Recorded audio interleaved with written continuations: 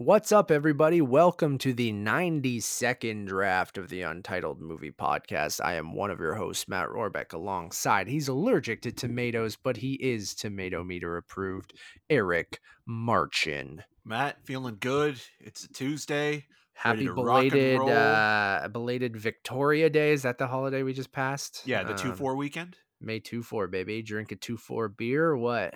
No, I don't No. drink.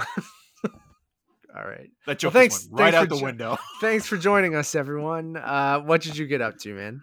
Anything? Just a lot of self-loathing. I interviewed Josh Rubin for Werewolves Within, which I'll talk about more when the embargoes lift.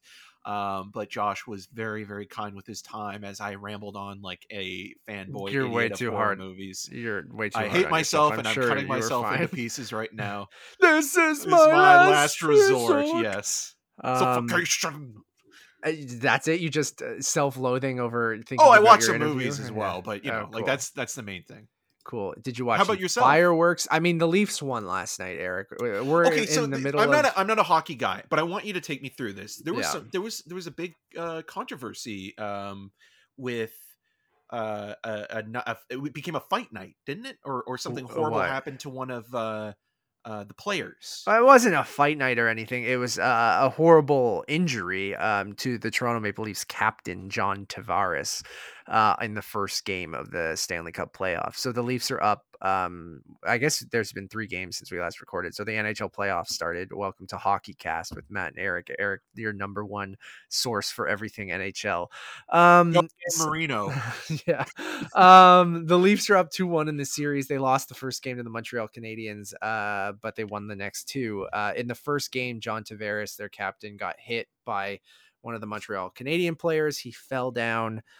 Corey Perry of the Montreal Canadiens was skating by him at full speed and accidentally kneed him in the face, like in the head, knocked him out cold. No, was this intentional or no? by accident? So it doesn't seem like it was intentional. Like some people were saying, like, oh, he could have made more of an effort to get out of the way because, like, John Tavares was falling, so he got hit like a legal hit. A legal, not illegal, a legal hit by one player. Then he was falling to the ground, and then the other players was skating by, and his knee hit him in the head, like full blast. So John Tavares, it looked really scary at the time. It was terrifying, actually. Like, I was very uncomfortable. I remember talking to my dad about it, and both of us being like, yeah, it was like weirdly emotional because, like, it's the captain of our team. He's a great hockey player. And a young guy with a family and stuff like that. But he got knocked out, Eric, and it was like weird because he was like trying to get up afterwards. Like, so he got like knocked out, and then he was so out of it, he was like trying to get up, but his legs buckled under him, so they were kind of like folded back, and Yeah. he was like folded on his knees trying to get up, but like everyone was huddled over him, like holding his neck and his head, right? Because at that time you don't know like how badly, like if he broke his neck, if any of this stuff, like he was knocked out cold. And it reminded me of like when a UFC fighter gets knocked out and then doesn't realize it, and they like wake up and they think that they're like, they don't remember that they got knocked out, and they're still trying to fight, but they're so disoriented, they're like fighting the referee or whatever because they just have no idea what's happening. They're in shock as well, right? Yeah. Yeah. You got knocked out cold. So Tavares was knocked out, and like he kept trying to get up, and it was just like really scary because like his visor came down and hit his head, so he was bleeding a little bit, but then you could see his eyes just completely glazed over, and that he was trying to get up, and all the players and doctors were on the ice being like, you gotta lie down, and like we gotta support your head and your neck here. And it was a terrifying, and especially with no fans. I mean, it would have been eerie even with fans in the crowd, but when you have an empty arena and it's just silent as they're all tending to, you know, your star hockey player, the captain of your team, like it was not a fun kind of situation. So he's out indefinitely. Good news there though, that he had no structural damage to his head, neck, or spine. He does have a leg injury, and he does have a concussion, obviously. And concussions, the leg injury said 2 weeks, but the concussion is hard to really determine, you know, how long you'll be out. If it affects everyone differently, right? Like my friend Kevin last year, he was playing hockey as a goalie, and he got a concussion, and it fucked him up for the better part of a year he was fucked up from it. So it really affects people differently, and so it's really kind of unfortunate and shitty and a scary incident. And um it was just, they kept replaying it too, and I'm like, stop showing the injury, guys. Like, it's horrible. Like, Well, I saw um the Toronto Sun, and for people that don't know yeah, that's what the Toronto horrible too. Sun Yeah, is, it's it's a like a news tabloid tabloid almost. Like, newspaper, very conservative yeah, leaning, it's not a Toronto based. tabloid, but it's almost a It's tabloid. basically on the edge now, or it's past the edge. Like, it used to Yeah, kind of be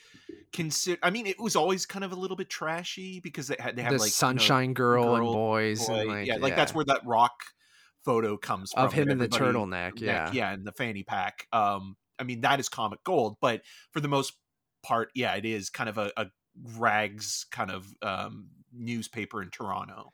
yeah, and they did a horrible cover that had, Tavares bloodied and glazed on the front cover, and like said like Captain Crunched or something, like which is just a horrible pun. And just when someone's injured like that, like, fuck off. Like, it's just shitty. But when we're talking about what we've been watching lately, which we'll get into, but it's a lot of hockey and a lot of hockey playoffs, because like, I'm a huge Leaf fan. During the season, I don't talk about it much because I'm like, especially with COVID and everything, with no one being in the stands, it's made it weird. You forget how much better it is when you have 20,000 people in a building cheering for something, and the intensity is ratcheted way up. Because the American games, like, I finally started watching some American teams. Like, your brother Kyle's a huge Boston Bruins fan. They advanced. They whooped the Washington Capitals 4-1 in the series. But watching some of the American games, because I hadn't done that all year, because this year, because of COVID, all the Canadian teams were in one division, which usually isn't the case. But because they couldn't travel back and forth over the border, they put all the Canadian teams in one division, and they only played Canadian teams all year. So a little bit weird that. And then all the buildings were empty in Canada, but in the US, they've started to open everything up. So you watch some of these American games and they have like a full arena. And I'm like, this is so strange. And like, but it adds, like, it's crazy, the atmosphere and the difference in it. So anyways, What games were you watching, the American wise? some of the full buildings, like, the Tampa versus Florida series is so Tampa Bay and the Tampa Bay Lightning and Florida Panthers. Obviously, Florida pretty much completely open. um, so those two teams are playing each other, and that's a fun series because it's, they're both, the only two Florida teams are playing each other in the playoffs, so that's a lot of fun. Carolina, I think, is fully open, so that building, Pittsburgh and New York Islanders. Those series have been fully open. So like, it's been fun to watch some of those because the crowds are starting to come back. So, well, and I mean, we can talk about that and how it's, affecting both cinemas in the US and cinemas here in Ontario. There's a whole thing, we'll talk about it in the news segment, of like, Ellis Jacob coming out, and the theater owners in Canada coming out and kind of shitting on the Well, new Barry Hertz also wrote something in the yeah. Globe and Mail that's kind of the, he did the hashtag on Twitter, one dose summer for Yeah. Ontario, where you have, F9 and A Quiet Place Part 2, and even with Spiral from the Book of Saw, the film we're all looking forward to. I am. um God, you're trash. Anyways, all kind of, they're not going to be getting premium VOD releases at this point anyways in Canada, where, we've been lucky with Warner Brothers and Disney, where, they have kind of thrown us a bone, and it's actually a really good write up. I mean, Barry's very much in sort of like into the Barry, like, I know him. Barry Hertz is very much into the minutia of sort of like looking at the statistics and information that's kind of going on about that, and Mhm. especially in Ontario, because Yeah. this obviously isn't happening all around the world. But it's just unfortunate that, like, some of these movies that we're really looking forward to seeing, we might not get around to covering until, later in the summer or early fall, and we will still review them. It just won't be until a little bit later, and that's, Yeah. one of the unfortunate things about, you know the pandemic, and also sort of getting the vaccines out there. Yeah. So yeah, I mean, I'll move away from hockey and move into what you're talking about. But yeah, Barry always does a good job in the Globe and Mail of kind of summarizing what's going on in the Canadian kind of film industry and cinemas and things like that. And yeah, that article's great. You should go check it out. But when it comes to Eric and I talking about it, yeah, it's just like, yeah, it doesn't like Spiral. We're a little late on a review there because it's still not out here in Ontario. It does look like it's that 21-day window, which is that super short window that I think some studios are taking a Universal and I think Lionsgate being one of them of 3 weeks after the release. It seems like it's coming to VOD. Like I haven't gotten a confirmation, but it seems like on Apple and places it's saying June 1st for Spiral, which seems accurate. And yeah, I mean, it sucks, but it is what it is, right? Like, it's just, I want to go back to the movies. I mean, I feel a little bit Like more with Vin Diesel, you comfortable. want to go back to Yeah, the yeah. movies. And I think with something like Quiet Place and then F9, like I think drive-ins will be open soon. So Ontario came out and Barry also summarized this. So go check out his Twitter thread. I retweeted it at one point and a couple things that he was summarizing. And Same. and so Ontario, if people, a lot of the people who listen to us are in Canada and Ontario. So like and people who aren't, we can kind of describe what's happening. But like we're still in lockdown until Doug June Ford 2nd. sucks. That's what's happening. That is very true. A lot. We are getting our vaccinations. Like Eric has his first dose. I have everyone I know pretty much has their first dose now, and we're trying to work out our second doses. And with that being said, cases are going down here. They're still in over 1,000. I think they were under 1,000 a few days of the week, like which is good for us right now in Ontario. Durham's doing pretty well. Like I think we're under 100 cases per day now, which is which is pretty solid. And then they're doing like a phased rollout. So there's going to be phase 1, phase 2, phase 3, and it's based on number of people being vaccinated and cases and things like that.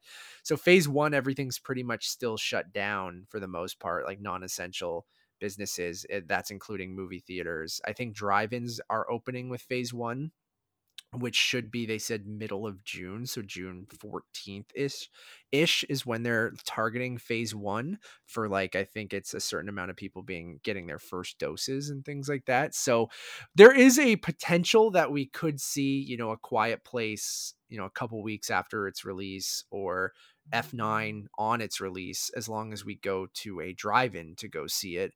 And for me, that's not the optimal way of, watching a movie for the first time. I love the drive-in. I think it's a kitschy, fun, like nostalgic, viewing experience for a movie you either don't care about or you're seeing for the second time, And also if because it's like, not dark, like yeah, when I'm talking about, I'm talking about the movie itself, visually speaking, because that can also affect it if, like, the sun is going down as you're watching the first film. And I'm sure yeah, Quiet Place is going to be, there's going to be a yeah. lot of dark shots, which will probably be hard to see as It's the sun yeah, goes I down. saw Godzilla King of the Monsters at the drive-in and I couldn't see a fucking thing the whole movie. So like That's it's that's your it's pull quote. yeah, it's just like, so I love the drive-in, but it really depends. Like I saw Good Boys at the drive-in when Nevis and I got our engagement photos done. That's a perfectly fine movie to see at a drive-in. A comedy, it mostly takes place during the day. You can see it. It's like the sound doesn't matter that much,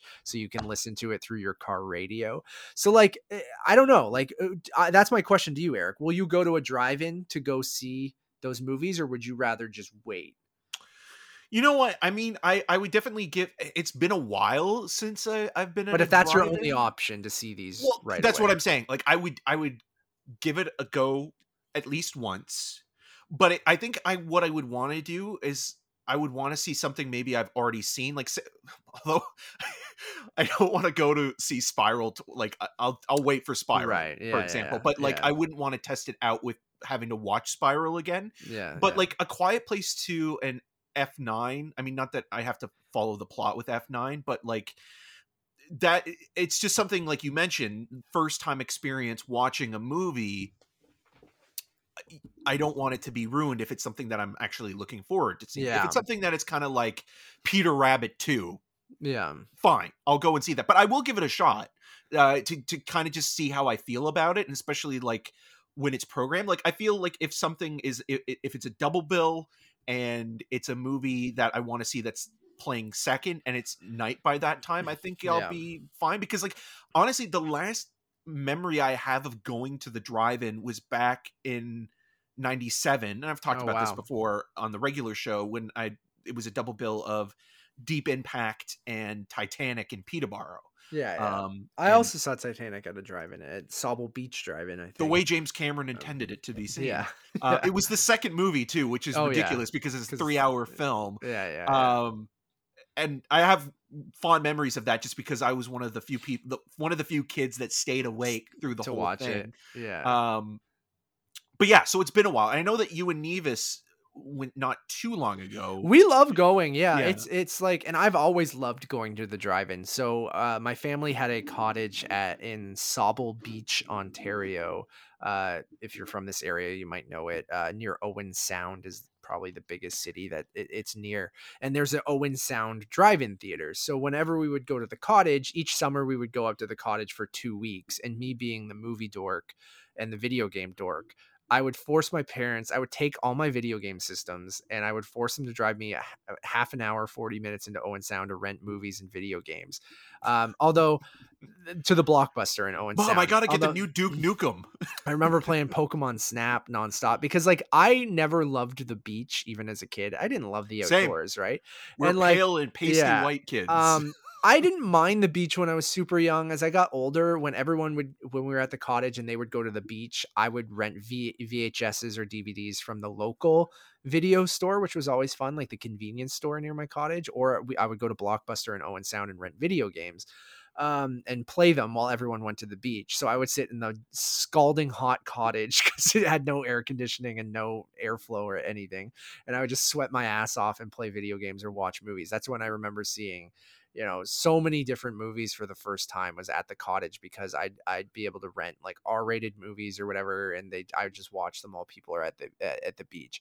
Anyways, that being said, Owen Sound had a drive-in movie theater, and we would go 2 or 3 times. I would make everyone go. So whenever we'd have a night where we're like, okay, we don't want to spend in the cottage, we would drive to the Owen Sound drive-in, and each week they would have 2 different screens playing, a double bill. So as a kid, we'd go all the time. I remember seeing tons and tons of stuff there. And then as I got older, I stopped pretty much when we stopped going to Sauble, I stopped going. But then when Nevis and I started dating, it's something we really kind of enjoyed doing, at least once a year. We would go to the one in Mississauga or Oakville. I forget exactly where it is. Or whenever we're in a cottage country, because that's usually where they are. Like, I think it's harder because we're in Whitby and Oshawa. Like, there's not one We're in the super close. suburbs. There's not one super close to us. And I remember always talking to my Uncle Mark about this and being like, we should open a drive-in in Oshawa or near Oshawa because there's not one around here. And I'm like, yeah, it's just hard to find that land. And usually you don't build a new drive-in anymore. They're just like you buy an old one. Like no one's buying a piece of land and opening a drive-in. But I would love to. I think it would be great. But I spent $2 million on this plot of land. I really, really enjoy it, but more for the nostalgia and the kitschiness of it, like that old school kind of feeling of going to the movies, much like going to like an old crappy movie theater, right? Like it's just like sometimes you like that, like a Rainbow Cinemas even, or you go to something even older like a Fox theater. Even though the Fox is a nice nice theater, it's just an older theater that is kind that's of more just for the nostalgia and the vibe of it. I don't mean it as like a kitschy shitty experience, but where like, the drive-in it is partly you're not going for the sound and the picture quality of watching the movie. Like it's more for the experience, being surrounded by other people in cars watching a movie that way outdoors during the summer. It's very nostalgic in that way. Totally. So I do think that they will open up in mid-June, or maybe even sooner, like after it's this getting lockdown. warm out, man. Like it is and the hot. If this lockdown does end on June 2nd, I could see drive-ins opening soon after that, right? Because I feel like it makes zero sense of why those can't be open, as long as you even do double space, like have half the amount of cars in that you would normally have them marked, the parking spots, and just say you have to leave a big gap in between the cars, and then and wear a mask when you're outside of your vehicle or whatever. And I feel like that should be okay, and I don't see why that hasn't been able to even even during all of this, if you want people to have some more outdoor activities or safe activities, you're all in your own car. It's not like you're sharing space with anyone. So I really do hope drive-ins open up, and I will be very tempted to go see A Quiet Place if I know we're gonna have to wait 3 months or at least until theaters open, which looks like it could be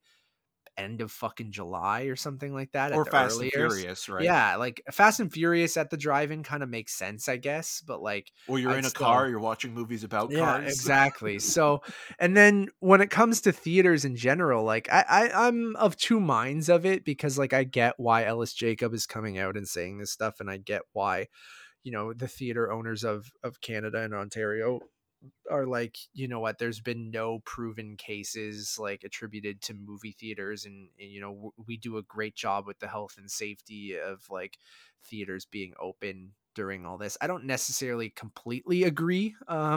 Like I feel like once things start to open up, if you're opening up other businesses to 15%, 25%, 50%, then I don't see why a movie theater can't be in that same realm. But I don't know. There's not enough research. I feel like they can say all they want, like nothing's been attributed to movie theaters, and that might be the case, but it's still a bunch of people sitting in a room together For a and certain amount of time. time, Yeah. right? So when I'm double vaccinated, will I feel comfortable going? Yeah, I think so. As More long so as than like, you would yeah, than last year, right? Like yeah. when we went to see Tenet and New Mutants, what a double bill, back to back days. Um, the numbers were down, but even then there was the factor of the okay, this is still a risk, but we were more comfortable with it, even though we knew that we were still taking a chance. Now with getting, when we get the second vax and we give the 2-week incubation period for it and things like that, I think at that point people will feel more comfortable to get back out there. So just like we're seeing in the US, right? Yeah, Like, yeah, but yeah. it takes time. It's just frustrating that, like, again, we're not, Canada doesn't produce the vax here. We're importing a lot of it now. We are starting to get it in a Oh more yeah. We're frequent at the sort of mercy of the capacity. suppliers, right? Yeah, Like it's really like I'm hoping those second doses get bumped up, because right now it's looking like, you know, end of August, September-ish. August for the people who got it fairly early, like our parents and things like that. But some people it is, or even July, I think, for some people.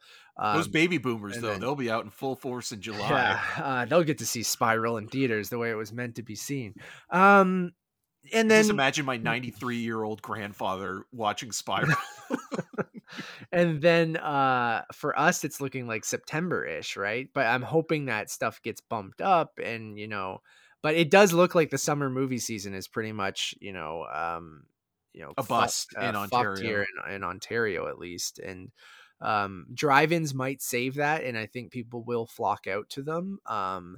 And me being one of them, because if it goes between having to wait, some studios are doing the 30 days or 41 days or 21 days of, so like that's not that big of a deal. Like Spiral, if it's out on June 1st, what we had to wait a couple weeks, I know you don't even care, but for me, Nope, not at like, all. I had an opportunity to see Spiral, and I was like, I'm just gonna slowly make my way through the Saw movies, and then I'll get it in HD or 4K or whatever when it comes out on VOD, or maybe we'll get a screener this week. But But you're also going by the Canadian guidelines and release, because yeah, what you're referencing is, like, we could have contacted Lionsgate, and this is again, entitlement and privilege coming into play, and but inside baseball but stuff, we but wanted to be respectful of the Canadian release release. strategy and the PR teams that put this together, Yeah, because it because feels like you're going over their head, and we and don't it's want to just be a weird thing of disrespectful. like,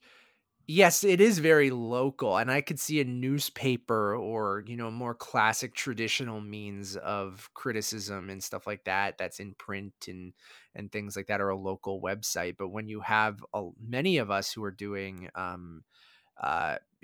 basically are internationally available because everything's online, right? Like we're still adapting as an industry where even PR teams, I'm surprised, like I guess because you run local screenings and stuff like that when they were in person, that's why you would have local teams. Like if everything moved digitally, like I could just see there being, you still need people to focus on different areas because there's so many different critics, but Right. But there's still the old guard too that you just mentioned, where you have like, print, newspaper print media, which is basically or a dying out or website has that's a died out. Toronto specific website or That's something been like around that. for a long time, that has sort of the acclaim, like a Globe and Mail or A Now National or Post, yeah, or well, now I Toronto still Star yeah. specifically, but I like just mean localized, still like yeah, that has some prestige, or somebody that's been writing there for a long time. I think longevity also plays a very big part but to me that in that. yeah, that just makes sense that you go, okay, well you have to hold it until the Toronto release of a movie where Or the premium release, yeah, like if you get, like if we get a screen, like sometimes we'll get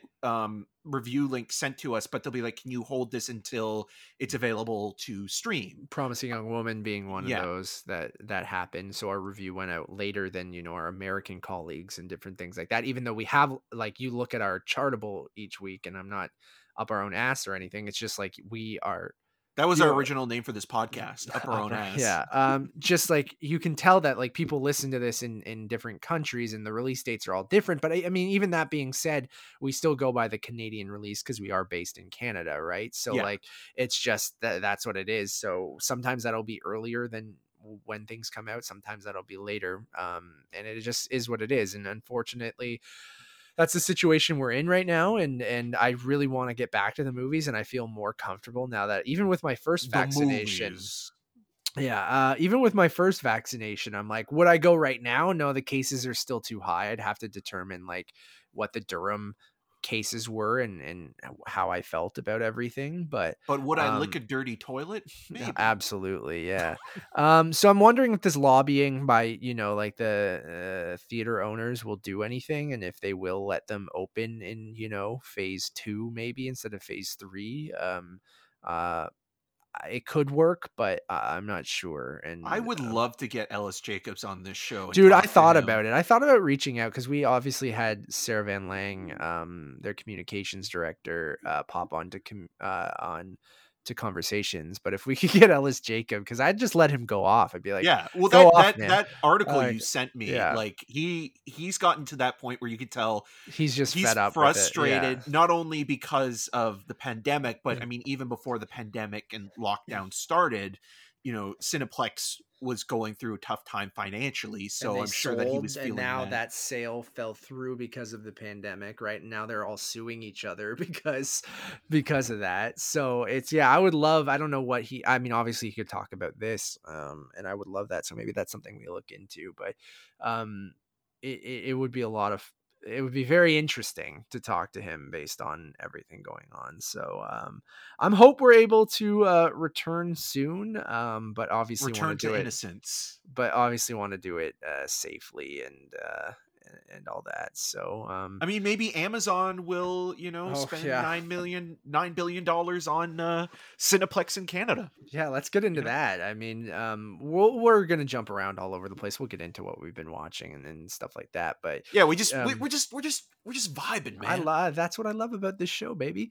Yeah, Amazon, fucking $9 billion for MGM. It looks like the deal Yeah, it hasn't hasn't been been, confirmed. It's in the works. and it seems like it's closer because like other play like originally it's been on and off talks for a while, and now it seems like Amazon's finally going to pull the trigger. They haven't formally officially announced it, but it looks like they are going to purchase MGM for $9 billion, which is more than Disney paid for Marvel or Lucasfilm or many other companies buying other things. I don't know how much they paid for Fox. I forget.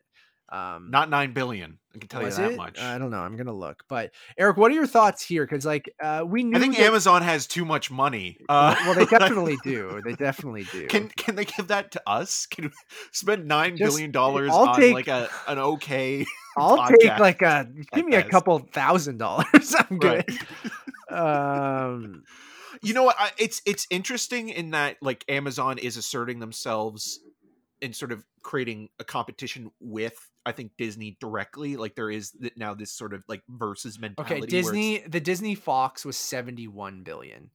oh, okay, so it was more. All right, wow. Quite a These bit people more. have these corporations have too much money on their hands, and it's just like, it's like thinking about it, it's like, what does that physically look like, this money? Like it's just, because you know that all of it just goes from like one electronic account to another. Like it's not, it's just numbers. It's not real. It's just corporations swapping value. It's not anything other than that. But in terms of Amazon having, you know, the MGM catalog and, you know, future titles, it's going to be interesting in a couple ways.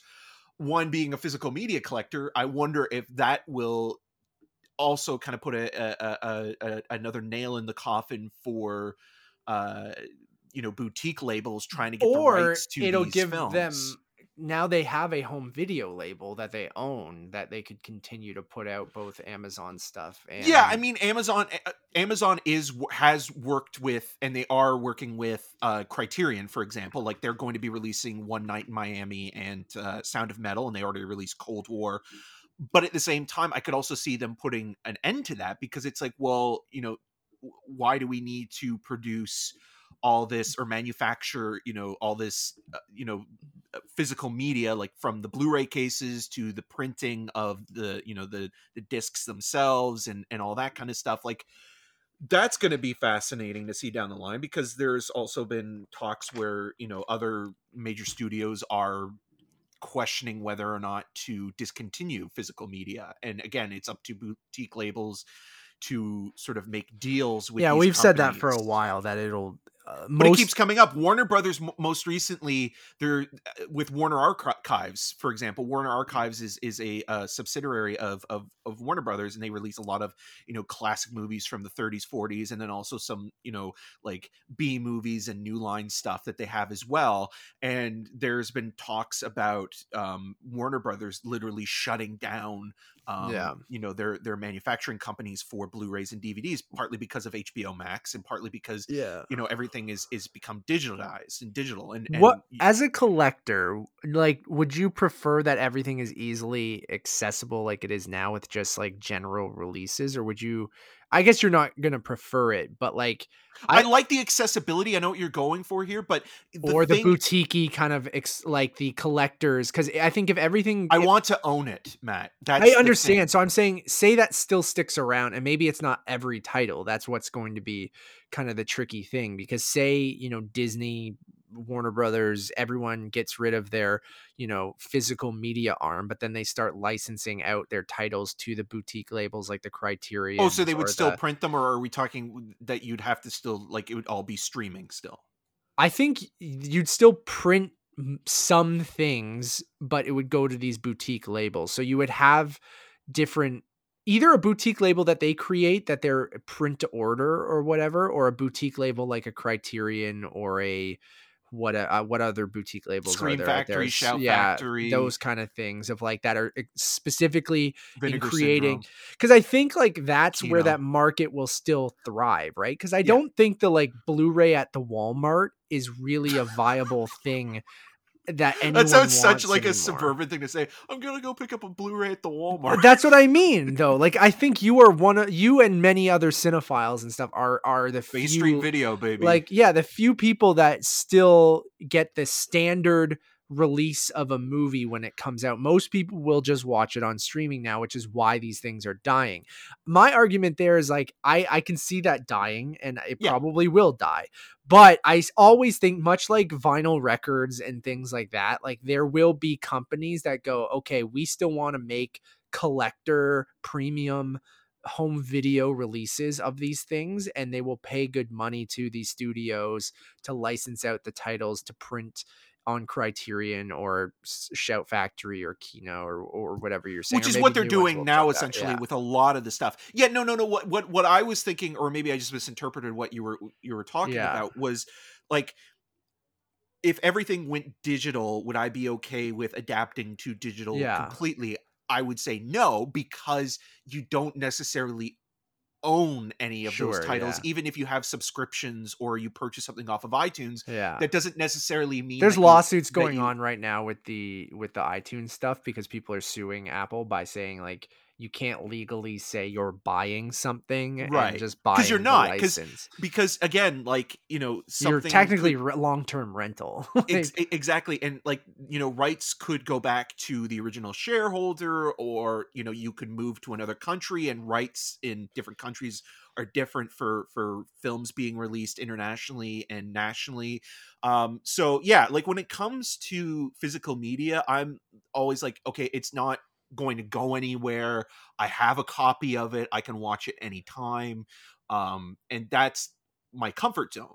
I do like the accessibility of streaming. Like, I have nothing against watching a movie, or renting, or quote unquote buying a but it's just movie making sure that digitally. you actually have it so you Yeah, can watch it in the yeah, because future. it's Yeah. there. And like recently, maybe I talked about this on the last draft, but or I didn't. Like, Shout Factory is losing the rights to Freaks and Geeks, the Yeah. series, and I didn't have that on Blu-ray yet, so I panic bought it. I bought it online, but I bought it for around $60 US, and now Yeah. it's 250 Yeah, because it's now announced as out of print, right? out of Yeah. print, right? And so that's going out of print completely, but it is also available like on CBC Gems, or what, Oh yeah, it's always things going like to be, that. but I understand why you would want this stuff. But Yeah, because now I own it and it's there and I can I watch it just think, and anytime. I probably won't, but you have a pretty good collection of most of the things you want, right? right, but I And could then, always like, get more. moving forward, I think you're gonna see just like it's gonna be much like, cinemas versus streaming, where it's like certain movies are gonna go to the theaters and certain movies are going straight to streaming, and then there'll be some hybrid stuff. And I feel like that's what home video is gonna happen. It will be a boutique kind of like, not every movie is going to get a home video release just because some movies will not sell enough on physical media. Obviously, there's always going to be those heavy hitters, whether it comes from an auteur director or they're a blockbuster movie or something like that. But Yeah, and uh, and again, like you look at the new Bond movie, this is going to be fascinating to talk about, like what if going this back to deal the Amazon purchase, yeah. yeah, if this deal happens, what the specificity is in terms of like the legal writing. Like, will this be something that is, you know after the merger or deal takes place, will the films that were that were made beforehand still go out theatrically and traditionally, and get the Blu-ray releases down the line, or will those movies, like I could see someone like right now, like Paul Thomas Anderson, like sweating a Yeah. little bit because his next movie with Bradley Cooper, which is tentatively titled Soggy Bottom, is an MGM film. And the reason Mhm. why he went to MGM, it was supposed to be at Focus Features originally, but Because he they were went going to to be MGM. filmmaker friendly, right? MGM was starting to rebuild their brand, as Matt said, the filmmaker friendly sort of Theatrical studio, driven, theatrical yeah. studio. And I even made the thing that like Nolan would, I think, end up going there after the Warner Brothers snafu. Now with Amazon making this deal, how does it affect somebody like that who is, like Nolan, very pro, theatrical release only, like no window But to Amazon from has always theatrical been to sort of they're theatrically better kind of, than Netflix yeah. in that, like, they have a longer window than 2 weeks, but Amazon has kind of sort of flopped back and forth in the last few years, because they used to even release more stuff on physical media themselves, or they worked with Lionsgate specifically. So like when Manchester by the Sea was released, that got a traditional theatrical release, got a Blu-ray release, and then it was also available to stream online. Now a lot of their stuff is, when theaters were opened, it streams, but then like it plays for a couple of weeks in a theater, and then it goes online. And they were almost copying the Netflix model. That's why But there was more hesitancy towards, like, say, yeah, something like The Report with Adam Driver. So they yeah. changed their model But from don't you that. think that they're now just going to match what the other studios do now that if they have MGM? Like if everyone's going to what looks to be either a 41-day window or a 21, it's probably going to be the 41-day thing, like just over a month. Like I could see them, if they get MGM, that MGM be their, theatrical release label that they put out their movies in theaters with. and then it goes to Amazon 3-4 weeks later, right? Like goes to Prime Video. And I feel like that's a smart play of giving everything, still a theatrical window. I mean, some things will go straight to Prime Video. That's just always going to be the case. But Right. I feel like before they always had to partner with someone else when they were releasing their Amazon Studio stuff, like a theatrical distribution arm, right? Like they always partnered with someone else to Yes. release their stuff. Where now if they, and even MGM was, they often, they had United Artists Releasing, which was their kind of distribution kind of arm, right? And Yeah, the Bond theatrical, movies, Rocky, that kind of their stuff. theatrical arm where They had MGM. Orion originally as well, but Orion now is with Warner No, Brothers, or its Orion's still own them. thing? Oh, it is still them. It's Okay. still them, but they always partnered with a different studio to release it. So that's what's interesting about this whole thing is like now will Amazon use United Artists as their theatrical arm that they're going to release stuff, and MGM be the production arm, much like Disney's keeping Fox around for that, or And what I is going to be David Lynch's arm in this situation in Twin yeah, Peaks yeah. style? He's over at Netflix now, I think. So yeah, it's gonna be fascinating to see like why spend $9 billion on this. I think obviously it's They to have the money. yeah, they have it. I I think mean, I think it just comes down to it's a power play, yeah. and it's gaining capital on something that your competitors can't buy, and also just having some leverage against Oh, them and as you well. inherit a whole, a studio that has been doing this for over 100 years, right? Yeah, Like, one of the so originals. so I mean, it may Amazon's so new to the game where you go, okay, we've been doing this. We're really gonna take this seriously. Let's buy one of the oldest movie studios ever, and then have that kind of bolster our and take us seriously. Well, people were already taking them seriously, but and then you inherit a lot of different library titles. You inherit things that could possibly be franchises. I mean, what you brought up Bond, and that's a great question of like Bond has always been half owned or at least partly owned by MGM, and the rest is the Broccoli family. The Broccoli family are the ones who always decided on distribution for the Bond movies. But now it'll be interesting if Amazon owns MGM, which then owns half of Bond. Will they be the de facto studio that releases Bond movies moving forward, or will they go to the highest bidder because the Broccoli family still controls that? So, or is there some sort of deal that they now make with MGM/Amazon because now that they want to release their own films, or maybe it's that thing where theatrically it's somewhere, but then it's on Prime Video a month later. Um, And does this affect it's even like international release of those movies? Because again, a lot of the MGM stuff more recently has been through Universal Universal Pictures or Warner Canada here, Brothers, yeah. and then Bond before that was with Sony. So, and then like something that also you brought up before, like with the streaming wars, is you look at what Amazon is doing here. Apple is also doing a lot of this with certain filmmakers. They're spending over $200 million on Killers of the Flower Yeah. Moon, Instead the of the Martin buying Scorsese studios, they're movie. buying filmmakers essentially. Netflix can't do this. Netflix Yeah. can't spend $9 billion on No. a Because studio. they've They already just can't. spent so much on content and they're building themselves up, where a lot of So these places, what we've talked about is Apple, Amazon have this pile of money sitting there because they make so much money from their other businesses, where Netflix doesn't make computers. They don't make online shopping retail where they can make billions of dollars. Like, so that's what's fascinating and wild about this is that Apple, Amazon, Disney, even per se, with their theme parks and everything else, like have this pile of cash where they can spend on a studio. Where I mean, Netflix spends a ton of money on content, and they get creators like DB Weiss and what's his Game of Thrones dudes But that doesn't and necessarily mean anything, because yeah. it's almost like Netflix is like, again, going back to all these other studios or companies have other revenue streams. Netflix has the one, and it's almost weirdly, not that I'm calling Netflix a Ponzi scheme, but it's almost like that, where it's like once you buy in, you're in. There's nothing else that you're paying for one subscription fee. Yes, they can raise the price for that, but again, like these other studios, these corporations have other ways of making money that aren't just through film, so they're not relying on that completely, where Netflix is relying entirely on, you know, the streaming service and people subscribing to it. And you know, they've even talked about cracking down on people, you know, sharing you know, subscriptions and things like that, and whether or not that's going to be implemented Is going to sooner rather help than them later. even, like, Right, or will but that it turn feels people like against them? they're with the Ponzi scheme analogy, like they're adding more and more to the pot. They're spending more money. They're bringing in more creators, but it doesn't necessarily mean that those things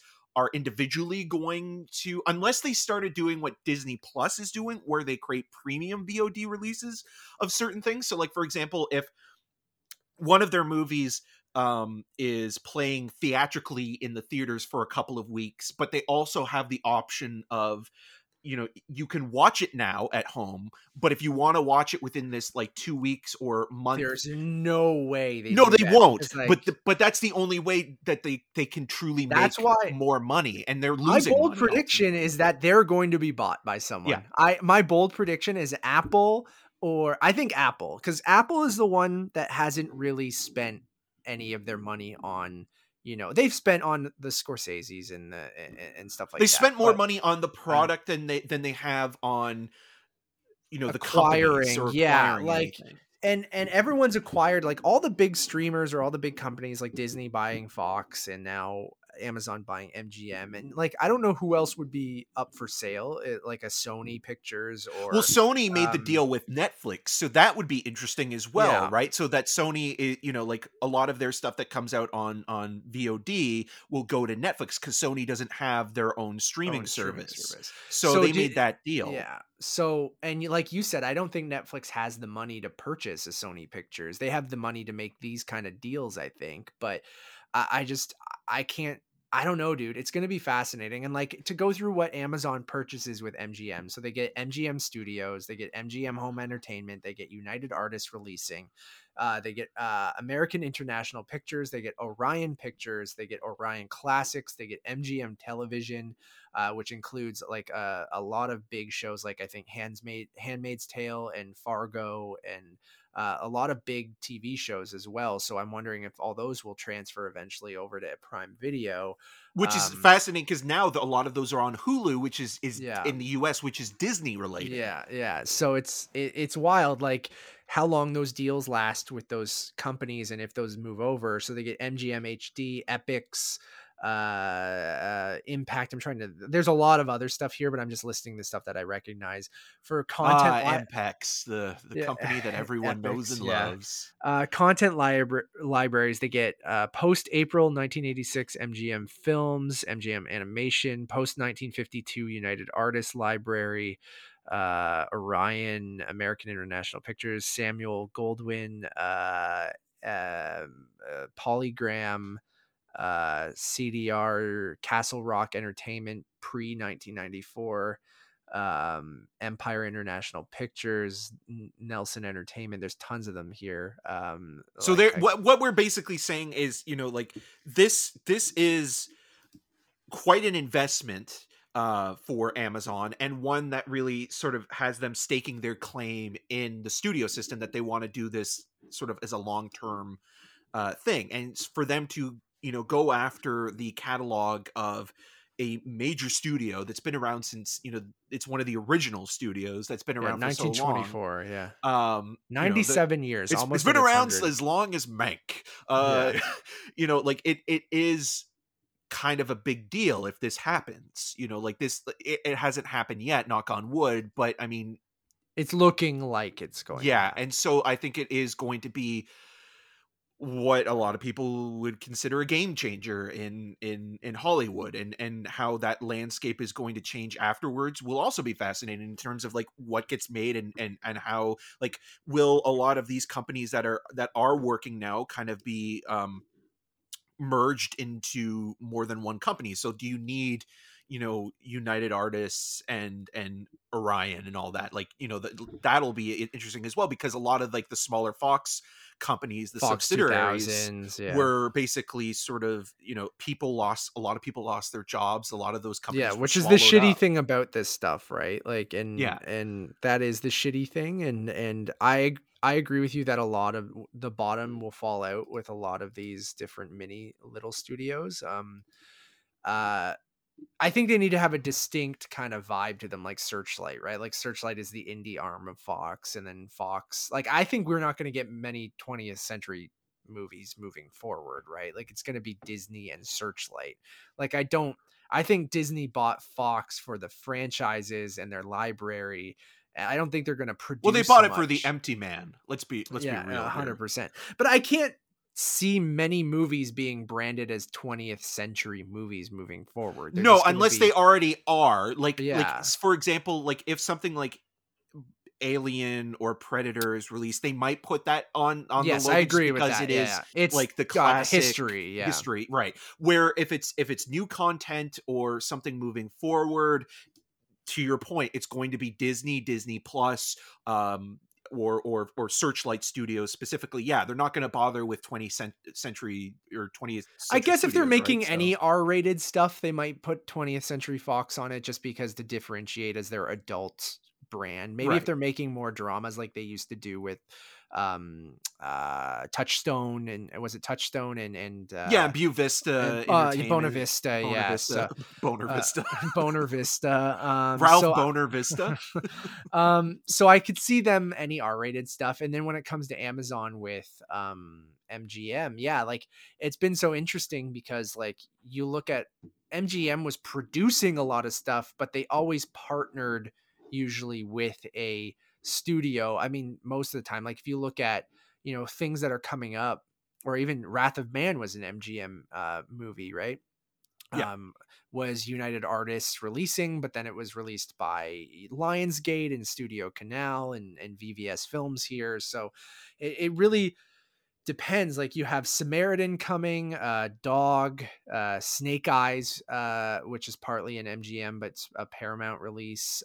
You have Respect coming, which is a United Artists release, but the Aretha Universal Franklin biopic. Yeah, yeah. Universal Pictures is releasing that into internationally. Candyman being released by Universal Pictures. Uh, Adam's Family 2, No Time to Die, House of Gucci, Soggy Bottom are all United Artists releasing films, but then international distribution by Universal Pictures. So like I doubt this deal, if it gets done, say it gets done soon, which it looks like it probably will, it still takes quite a long time. Like we saw how long it took for that Fox deal to go through, right? So I feel yeah. like the rest of the movies coming out this year aren't going to be affected and stuff. It's all the stuff moving forward. But like, and then the franchises, it's not really a franchise play because I wouldn't say MGM had, like, other than Rocky, RoboCop. um I guess those would be like the two ones that stick out for me And that are Bond, as like, already mentioned as well, yeah, right? Like yeah, that's probably the big get for them, but it also gives them opportunities to maybe look at what they have catalog wise and say like, oh, well, maybe this could be a franchise, or maybe we could spin this off into a series like Fargo or something like that, right? And it gives them that ability to do that now, and that'll be interesting to see going forward, where some of these movies might play out. Like, do we make a series out of this, or do we sort of try to reboot one of these failed projects, or something like that? And I think that's also another opportunity for Amazon Studios to take the MGM catalog and say like, okay, well, like let's, and this is where physical media and even streaming comes into play. They can look at the marketing and look at like, okay, these movies are actually cult classics or sell really well. Maybe there is an audience that would be interested in seeing this come back as a revival or something like that. And yeah. so there's that opportunity there. And again, like, moving forward, it will just be fascinating to see if they distill a lot of these smaller, subsidiaries into one of the bigger ones, or if they keep them, and like what their focus is going to be. Because like there's a lot of stuff, like Orion was trying to rebrand recently as well, and so with that, it's going to be fascinating to see what that's going to be like. And it's it's interesting in terms of what the future may hold, but also it's a little bit scary because it feels like you're getting something that's a little bit more homogenized. Yeah. again, so like you're not getting as much creative freedom. And not to say that like beforehand like MGM was like this like free flowing studio that was like an outlier to the rest of them. It's still a movie studio, and it doesn't take the risks that it did in the 1970s before films like Heaven's Gate or something like that. Right. um but like I wonder now, like if there will be like a filmmaker who isn't on par with like say Ridley Scott, who has like a really great idea and that could have made something with MGM when they were kind of rebranding themselves with people like Paul Thomas Anderson is going back to him again, like I think is going to be really fascinating, because if he has a great movie idea that like is a little riskier for the mainstream, like where does he go now with it, right? Like it Yeah, just that is seems. a great question because, like, yeah, the Nolan thing you brought up MGM, and I always said he's going to end up at Disney. I just feel like that's probably they want original IPs and the people Christopher that will, Nolan's The Mighty and Ducks. then who will give him a giant budget to just make a PG-13, action movie. Or I even think. R, if he goes with Um, Searchlight or or yeah, or yeah. Fox, but yeah, it'll be fascinating. And like, yeah, who are the filmmaker friendly, like where's, I guess Tarantino partnered with Sony But for even that will be fascinating now, like with that relationship that Sony has with Netflix. yeah, Not that will but he change has a the good relationship with theatrical window. Netflix too, right, with those director's cuts of Right, but he doesn't. I think he's one of those guys that's like he is so dead on. Like everything, it has to be Oh, I traditional. know, but even Sony, like even the deal with Netflix was, we're still releasing our films theatrically. It's only if we decide to do something for streaming that you I got one guys. more movie, and I'm going to A24 with it. I wouldn't be surprised, dude. Like, I mean, I don't know if they could afford him, but like they No, probably they could. can't. Like, No, I don't know. Who knows? because they're But with Lionsgate, right? Like they're a lot of like they're so at least when it comes to the home media side of things, they're associated with sure, Lionsgate and Apple now A24. too, right? Yeah, But even then, like Hulu has False Positive, which is A24, right? And so they partner with a lot of different people too. So I'm not entirely sure, man, but like it's obviously a huge get for Amazon, and I think we'll only see. There's only a few people who can afford to still do this, right? I mean, Disney obviously bought multiple different things with Marvel, Lucasfilm, and then Fox. They're probably done. They can't buy anything else. no, but Amazon they'll be after. making money for years and years to come off of that deal, because those franchises are cyclical, where it's like if one say it, like for example, like right now, like I would say Star Wars, with the exception of the Mandalorian, is somewhat weighing compared to Marvel. Marvel keeps going, but they have something to fall back on within all of these franchises. So it's like if one isn't doing well, at least another one is. And they're Mhm. making tons of money off of that. Like probably in 10 years from now, they'll have more money than they started with They that. probably already do, yeah. Yeah. So yeah, it'll be interesting. Apple is the one to keep an eye on, I think. Um, they just have way too much money and haven't really spent a lot when it comes to so like anything that comes up for sale after this, if it's a big studio or is looking to sell, I could see Apple swooping in and purchasing them, right? But Yeah, and Apple flexed its muscle a little bit at Sundance with buying Coda, and even though like that's not a movie studio, they spent $25 million on a film that probably, if it was being picked up by like pre-Disney Searchlight or something like that, would would probably be maybe like, make that in theaters. yeah, and would be bought for maybe 5 to 10 million at Yeah, max. yeah. And so that's Uh, gonna be interesting as well, because that was a complaint that like when Disney Searchlight bought A Hidden Life, the Terrence Malick movie at Cannes, it that upped they the price at the overpaid. Yeah. marketplace, right? So international distributors couldn't afford they couldn't afford to buy Well, it. that's the thing with when you got these heavy hitters now, when you have almost like the big 3 or 4 with like Disney, Netflix, Amazon and Apple, they have so much money that you know, it's so hard for anyone else to buy anything other than the shit that those 4 don't want, right? Right. Like, when it comes to, unless you have a filmmaker, again, that really wants a theatrical release, and even then, like, Apple's been pretty good, Amazon's been pretty good, Disney's been pretty good about being like, "No, you know, theatrical first." It's really only Netflix that even Netflix goes, "Oh, we'll try to give you a theatrical release," but they're all been fairly filmmaker friendly, maybe Disney being the least out of them,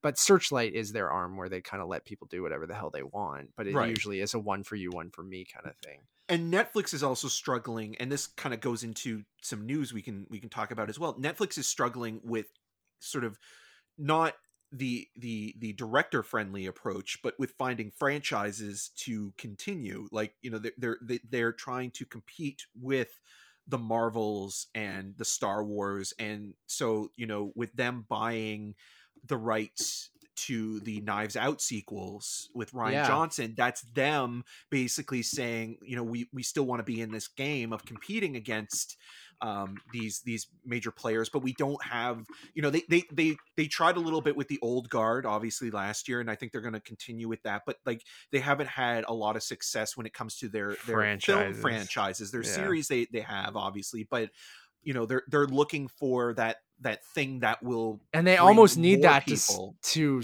survive, really, when it Yeah. comes to, we're in a like, that's the state of, you know, movies right now, is like you need these franchises to kind of keep people coming back and interested. And Netflix will, I mean, Netflix is iconic, and I don't think they're going to go anywhere for at least, you know, 10 years. But yeah, and I don't think they'll go anywhere. If anything, I think they'll just merge with someone, much like, I mean, another merger we haven't even talked about is Warner Brothers. There's another huge thing that's happening with AT&T is bowing. They just bought Warner Brothers, what feels like not that long ago, and now they're already like, we don't need a theatrical kind of like, we don't need this entertainment thing. Like, it hasn't really worked. We're going to sell now to Discovery. So Discovery and Warner Brothers are merging. So Warner's second sale in what feels like under, I forget when the Warner AT&T deal was, but that was such a huge deal. Um, so that's another huge part of it, because we haven't even talked about HBO and Warner Brothers being part of this. And I guess now with Discovery, which is like, you know, huge when it comes to reality television and nature stuff, obviously, and HGTV and all those kind of, Discovery has a ton of stuff as well. So now that merging with HBO and Warner Brothers and creating this, you know, a big merger between those two things. Like, you'll probably see Discovery Plus get merged into HBO Max, just like Disney Plus has the, you know, National Geographic channel and stuff like that. So that's huge as well. Yeah, and I guarantee probably more people watch a lot of the stuff that's on Discovery or HGTV than even what's on, you know, HBO Max, you know, available right now. So, Yeah. you know, like that's a smart deal, and one that, yeah, great point bringing that up, because it feels like it has kind of gone under the radar a little bit. Just also considering with, you know, what's going on right now with Amazon trying to buy MGM. So Yeah, like, I don't know, when did the AT&T, oh, in June 2018, Warner Brothers parent company Time Warner was acquired by US telecom company AT&T and renamed Warner Media. So that was not even 3 years ago. yeah. And then they're already now, so on May 16th, 2021, it was reported that AT&T was in talks with Discovery Inc., which owned and operated Discovery Plus, for it to merge with Warner Media, the parent company of Warner Brothers, forming a publicly traded company that would be divided between its shareholders. The proposed spinoff and merger was officially announced the next day, which is structured as a reverse Morris trust. There's complicated business shit. AT&T shareholders will receive a 71% stake in the merged company, which is expected to be led by Discovery's current CEO, David.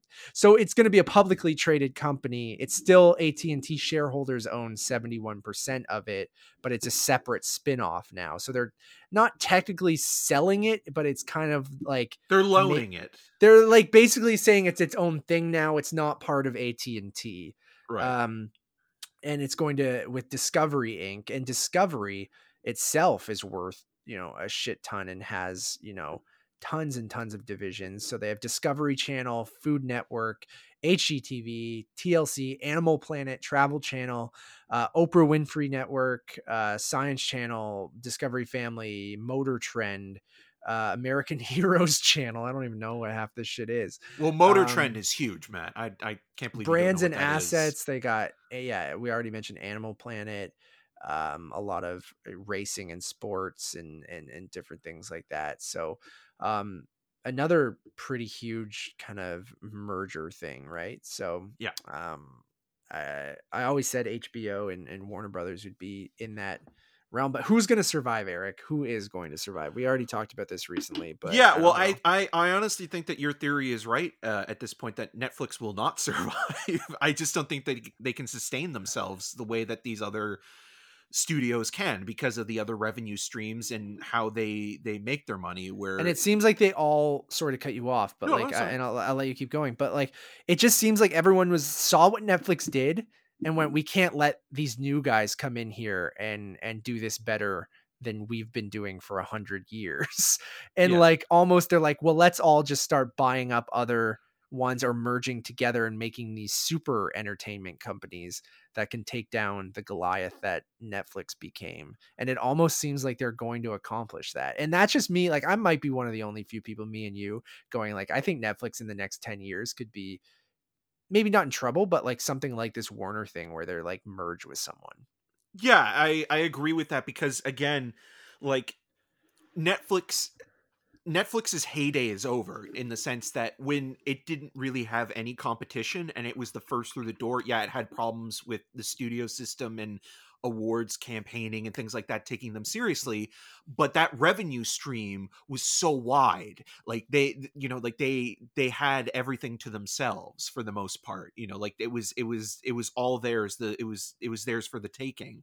Now with with Disney Plus launching and Amazon Prime and all these smaller, even niche streamers, it becomes the streaming war that everybody is kind of hyperbolized in that way, where people are like cable are having to make choices with like almost package deals, where it's like, okay, what do I want, what do I don't want, especially during the pandemic, where a lot of people are watching streamer series or platforms. But now that the pandemic is ending, some people are probably going to unsubscribe or cancel their subscriptions, and it'll be fascinating to see within the next calendar year, maybe beginning of 2022, what happens with Netflix's stock.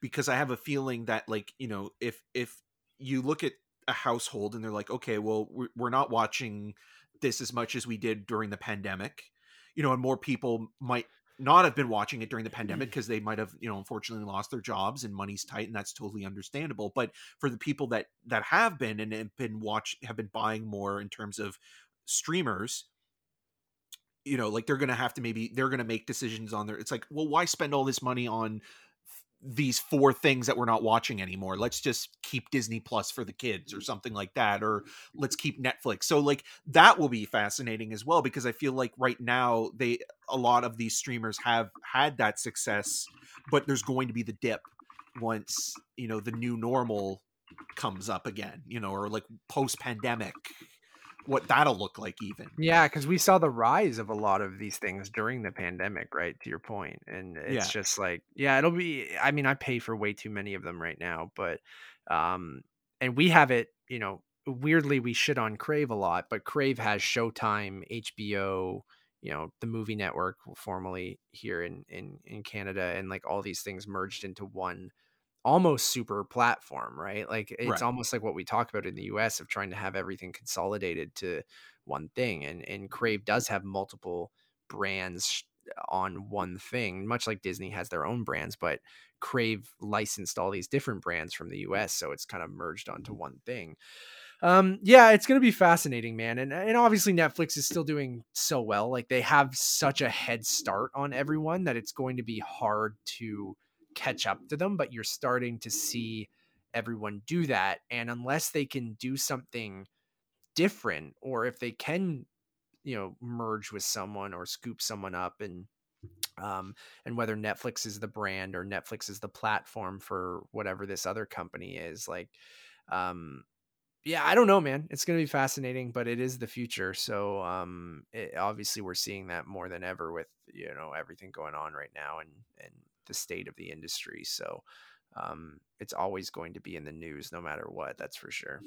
Yeah, and this has been Corporate Corner with Matt Rohrbeck and Eric You Marchant, know, but it's number something that I one, think you need to kind of take in mind when obviously it doesn't affect the art, so to speak, or hopefully, the yeah, movies in the sense of the content, but in terms of what gets made, how it gets made, where it it's played. where it's being made, where it's playing, those things are also important to play, and that's the kind of business end of it all. But it's good to know some of that stuff as well, because as much as you can reap the rewards of a Knives Out sequel starring Dave Bautista, Daniel Craig, Edward Norton, Janelle Monáe, Catherine Hahn, and Kate Hudson and Leslie Odom Jr. There's a music reunion there. Ooh, ooh.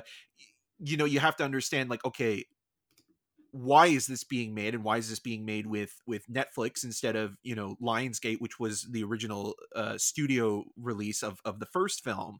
Well, it's because Netflix is now trying to find a brand series, and the whodunit kind of movie is very popular and wide reaching in terms of its universal uh quality, and people wanting to see that.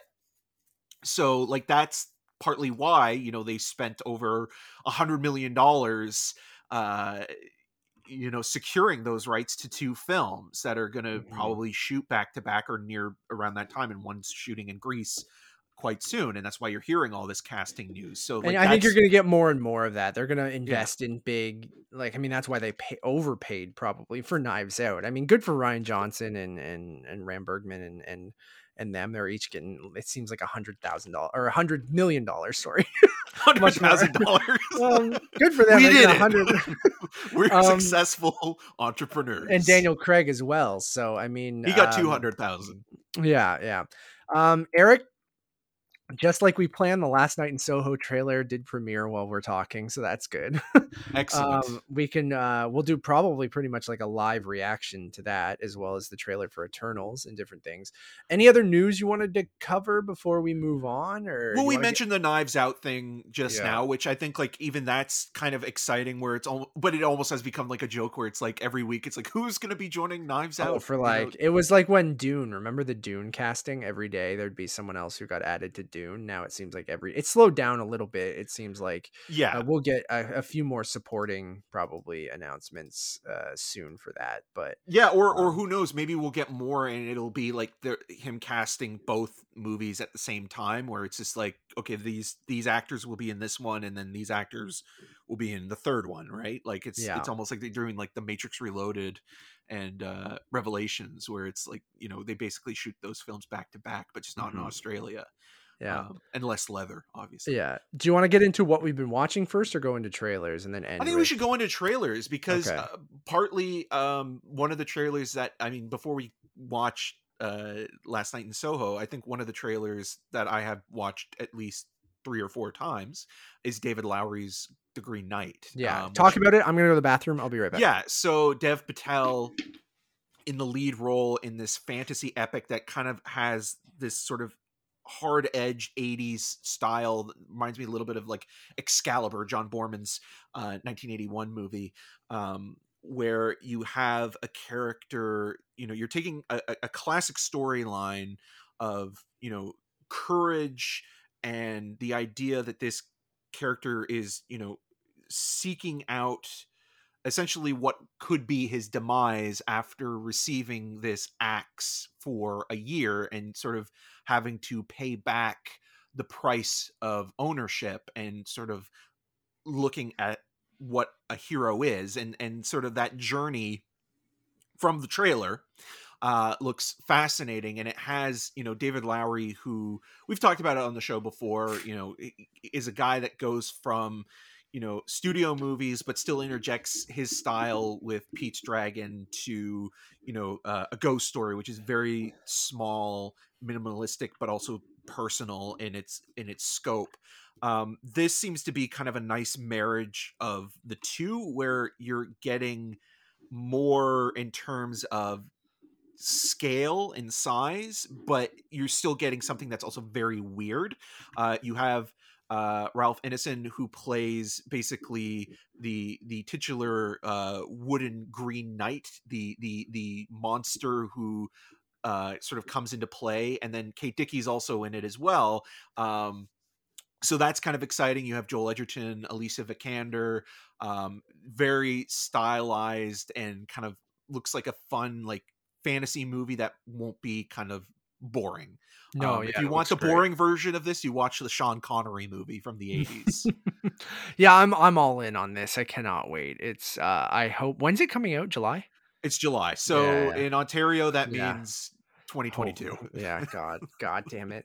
But yeah, I've watched it a few times as well, and it's just oozing with style. And I mean, I love David Lowery, and I absolutely cannot wait for this to see like a, this. It seems epic on a scale that I wasn't expecting from like an A24 movie, but still has that kind of indie kind of vibe to it. And You know I how can't. much they spent on this one? $100,000, man. Yeah, This is a yeah, big deal for wow. them. Wow, huge money, huge money. Yeah, I think it looks fantastic, and I just I cannot wait for the Green Knight. It's definitely one of my most anticipated for the rest of the year. And yeah, just seeing A24 get into something like this is just like knowing how weird and out there a lot of their stuff is, and then getting that on a fantasy film. And usually this kind of shit, isn't my kind of thing, but like swords and knights Swords and and sorcerers and yeah, and stuff like medieval that. era But this stuff. just Yeah. has such a cool vibe to it. And I mean, I keep saying I trust David Lowery to make something interesting and strange and violent and weird. And I'm super pumped for it. Yeah, I'm excited to see how he'll turn this kind of original sort of Arthurian tale into something that's his style, because it's a very, I mean, like, it is a very old, tale that's been told time and time again, and I know a lot of people that kind of feel a little bit disappointed by where the story ultimately goes. Okay. But it kind of feels like a little bit of a wet noodle when it comes to, Interesting. I don't know much about it, so yeah. So it'll be interesting to see how people sort of perceive that story. But it's definitely one I'm excited to see done by David Lowery. cool. We also got our first full teaser trailer for Marvel Studios' The Eternals. So Chloe Zhao's follow up to her Best Picture win for Nomadland and Best Director win. So we got our first teaser. And it looks cool, man. Like I'm all in on this. Like I know a lot of people are saying, "Oh, this looks nothing like a Marvel movie," which some people are going, that's a great thing that it looks nothing like a Marvel movie. I know some people being like, this trailer didn't work for them, or it looks just like any other Marvel movie, which also just is completely contradicting the last thing I said. And then, the people who just hate on Marvel stuff in general. So, Or the people that are like, oh, well, it's just copying Terrence Malick, and like sure. that kind of. But I mean, I don't know. I think she still makes, even though she might be inspired by Terrence Malick. Like I feel like Oh, she, totally. and But there's a lot of Nomadland has a lot of filmmakers that that. are inspired by Terrence Malick. I mean, look again at like someone like Zack Snyder, who talks about, First Cow being an influence Yeah, on, to the Justice League. aspect ratio for Justice League. Like it's I think it's more than fine to have a filmmaker take an influence from another filmmaker that they admire Mhm. and apply that to something that you wouldn't necessarily think would work, and that's kind of what makes this movie really exciting, is to see the Magic Hour cinematography being put to use Actual in locations actual and stuff. location, and not just all blue and green screen and in all post production. Like it's kind of a little bit more kind of earthy in its approach, and I think that kind of works for the characters. You're bridging that gap between sci-fi and sort of the classic sort of tropes of Superhero, yeah. superheroes, but of the gods too, and that's kind of what it's playing on, like Yeah, it's you brought up Greek Prometheus being mythology. like, yeah, you brought up Ridley Scott's Prometheus being something to compare this to, and yeah, I see that as well, and I think that's going to be really cool for the people who are big MCU fans of like seeing, I don't know much about the Eternals at all. I don't really know it. Much like Guardians of the Galaxy, like we aren't making fun of them like we were when they announced No, Guardians of there's the no Galaxy, talking but like, raccoon or tree. yeah, I just remember us going, "What? Who the hell cares about the Guardians of the Galaxy?" And now everyone knows who Rocket Raccoon is, and everyone's fine with a raccoon talking to a god in a movie and being totally fine with it. And now in this, of the history of the MCU, I think will be really interesting, right? Like this will go to the dawn of, I mean, the MCU is much bigger than Earth, but our frame of context for a lot of it is what happens on Earth. Yes, it's more, galactic than that, and interstellar than that, but for this, it's interesting, these beings coming to Earth, and we're seeing the creation of man, essentially, and man and woman, but creation of humankind. Hence um Prometheus and as well. yeah, Space jockeys, right? exactly, Creating, yeah, terraforming. influencing, how we have grown as a society, not necessarily interfering, but helping us advance as a human species, right?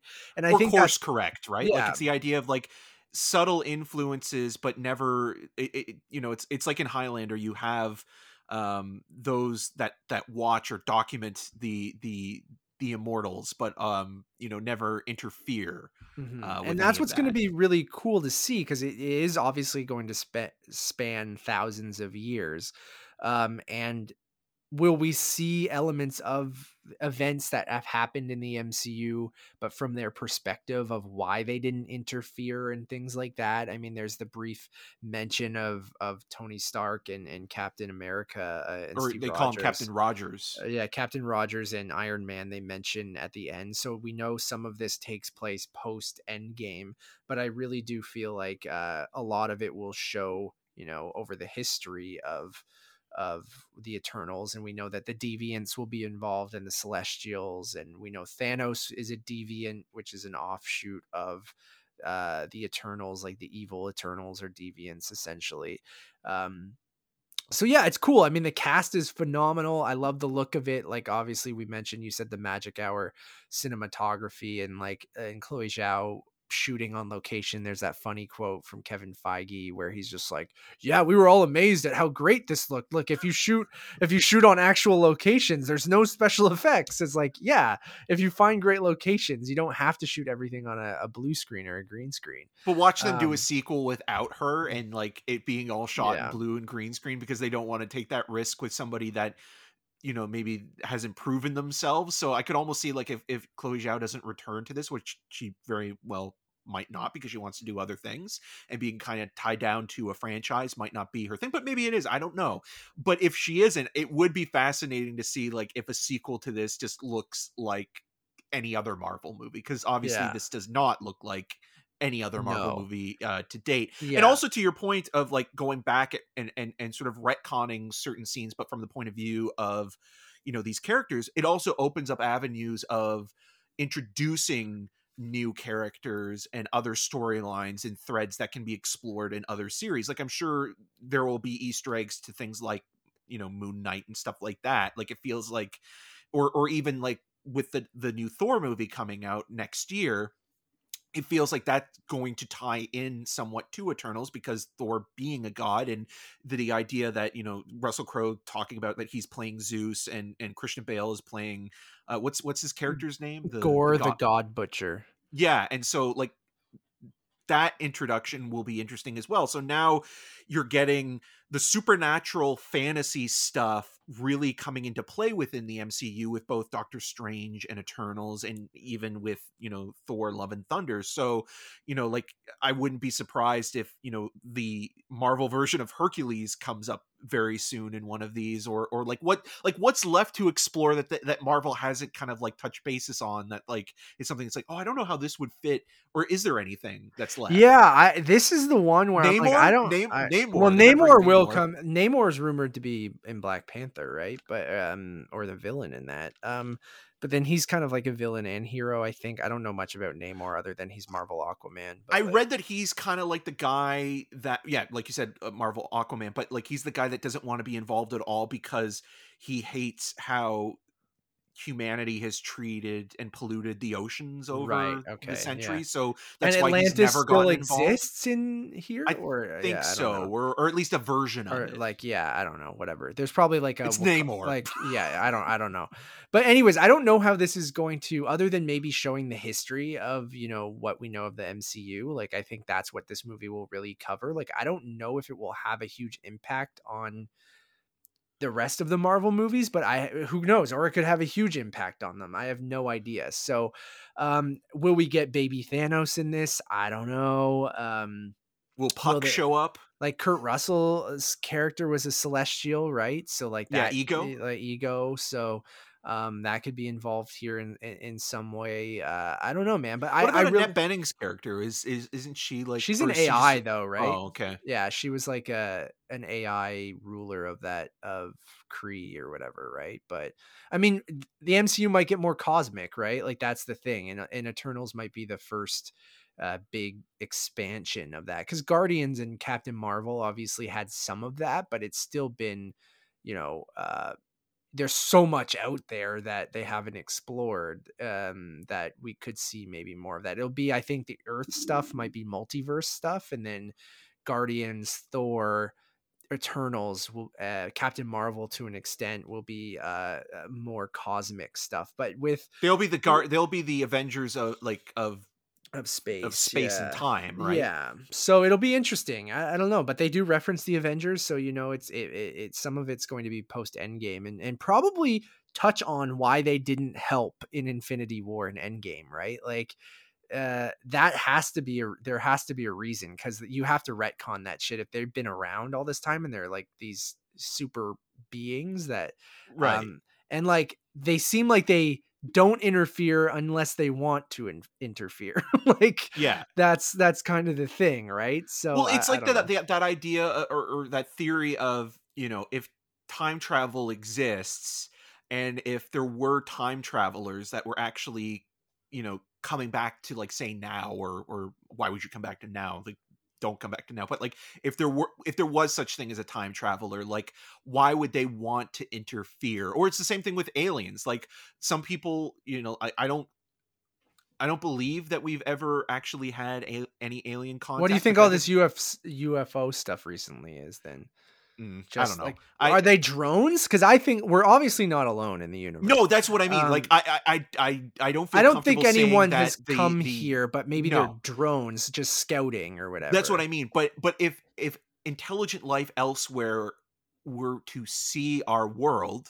They'd probably just be like, "Fuck this." Exactly. And that's what I like, even something like that, and that's could be the kind of the argument for the Eternals, where the Eternals are like, Like, you're on your own. We'll help you a yeah, little bit, but well, like, yeah, but like, look at what you do to yourselves. yeah, that could be it. It could be like they were helping them, but as they helped them, they started wars and started just fighting with one another, and eventually they were like, well, we tried to help you motherfuckers and you just all ruined it. So like maybe that's the route that they go, but Yeah, you guys, we made um Hawkeye, like, gross. so I'm excited for Eternals. I think I'm really excited because I don't know much about them. So like most Marvel movies, you kind of the characters, they're not going to kill off XYZ because they're iconic, and I'm curious to see who comes out of this as the standouts. We know Gemma Chan is the lead in the movie. And then her Um second time in the yeah. MCU, but playing a different character, as she was Yeah. one of the villains in Captain Marvel. And then we also have a Game of Thrones reunion with Richard Madden and Yeah. The Kit Stark Harington. brothers. Yeah, the Stark brothers are back, but not playing brothers. And Kit Harington's character is supposed to be kind of He's a like, human. He's like a knight, like a right, but human. isn't that character supposed to kind of like go into other He storylines, or probably will because he's the one human character, so maybe he'll be the. I don't know, but like I could see some of the characters from this branching out into other things, but there's so well, it's many almost like a characters too. survey, right? Like this, Yeah. like this movie is in, like, Suicide Squad and Guardians.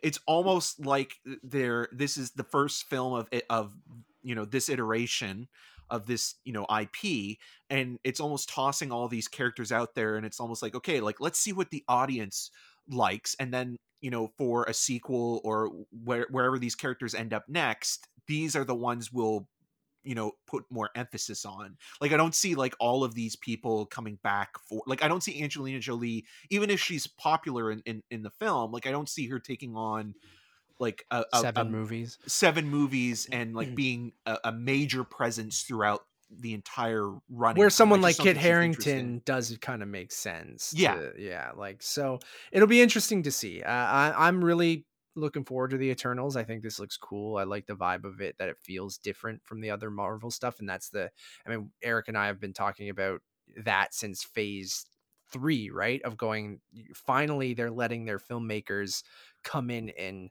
do their version of a Marvel movie. And I think as they get more and more comfortable and more successful, and we're seeing that with the Disney Plus shows and the movies, they're having a little bit more freedom or creativity to kind of go off the beaten path of going, all right, we know what a Marvel movie is now. They don't all have to be the same. Let's try to branch out and do different genres or maybe different styles or things like that. Like, and usually you're still in that Marvel mold. You still have to play with the, The puzzle, continuity. yeah, and stuff like that, but you are able to kind of put your own stamp on it, which we're seeing more and more of lately, which I appreciate, because I feel like obviously it hasn't gotten stale yet, but you risk that if you don't take risks. So and I feel like having Chloe Zhao make a movie like this, at least it seems like it's going to be tough to market it in a traditional Marvel way, but I hope people are open to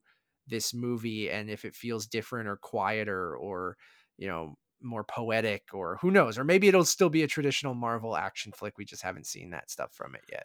Yeah, and I think also Into the Spider-Verse also deserves a lot of credit Yeah. for this, and specifically with the multiverse thing, because I feel like that was the kind of push for Marvel to begin this maybe sooner than maybe what they were originally planning, or like it feels like Spider-Verse is kind of like, even though it's not connected to the MCU, is a big factor in where they're going with their storylines, because of the popularity of that film, and also just how creative and inventive it was. So I think that they owe a debt to Phil Lord, Chris Miller, and all the directors and animators on that movie, and sort of keeping the interest, very, not that it was weighing in any way, but keeping it going.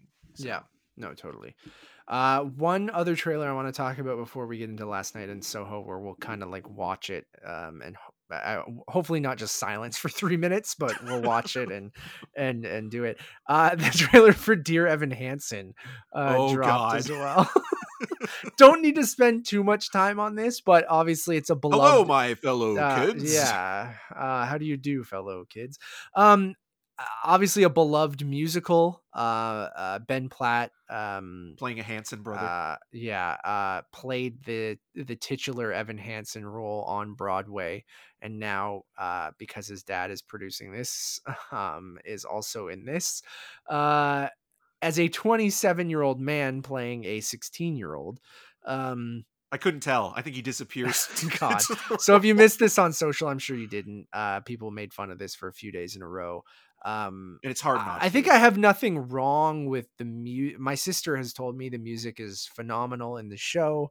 I'm sure he was great on Broadway 5 years ago when he was 22. And it's not like, I think Ben Platt, it's this weird wig they gave him too, or something, with the curly mullet or whatever they have him in, where he obviously he does not look 16, and it's almost comical. And you've seen people, It looks like a bad SNL skit yeah, where the cast is like, advertently dressing up to be teenagers, but they clearly look like they're of their age. yeah. And I think that's its biggest problem, right? And whether you want to talk about the actual plot of, a kid who doesn't have very many friends, or doesn't have any friends really. He writes a letter to himself, and then another kid named Connor, who also doesn't have friends, comes over and signs his cast and says something, and then takes this letter from him. That kid ends up committing suicide, and then the parents think that he wrote this letter to Evan Hansen, and I don't know the whole story, but I guess he kind of capitalizes on that and the popularity of people finding out about that, and then has some sort of journey. But like, the trailer I thought was bad. obviously it just seemed like a corny kind of movie musical. And sometimes, like we talked about this when Hamilton came out, where I would almost much prefer just a stylized recording of a Broadway show that I can watch that's really well done, rather than adapting it into an actual movie musical. And then the biggest crime is Ben Platt looks like he's 100 years old.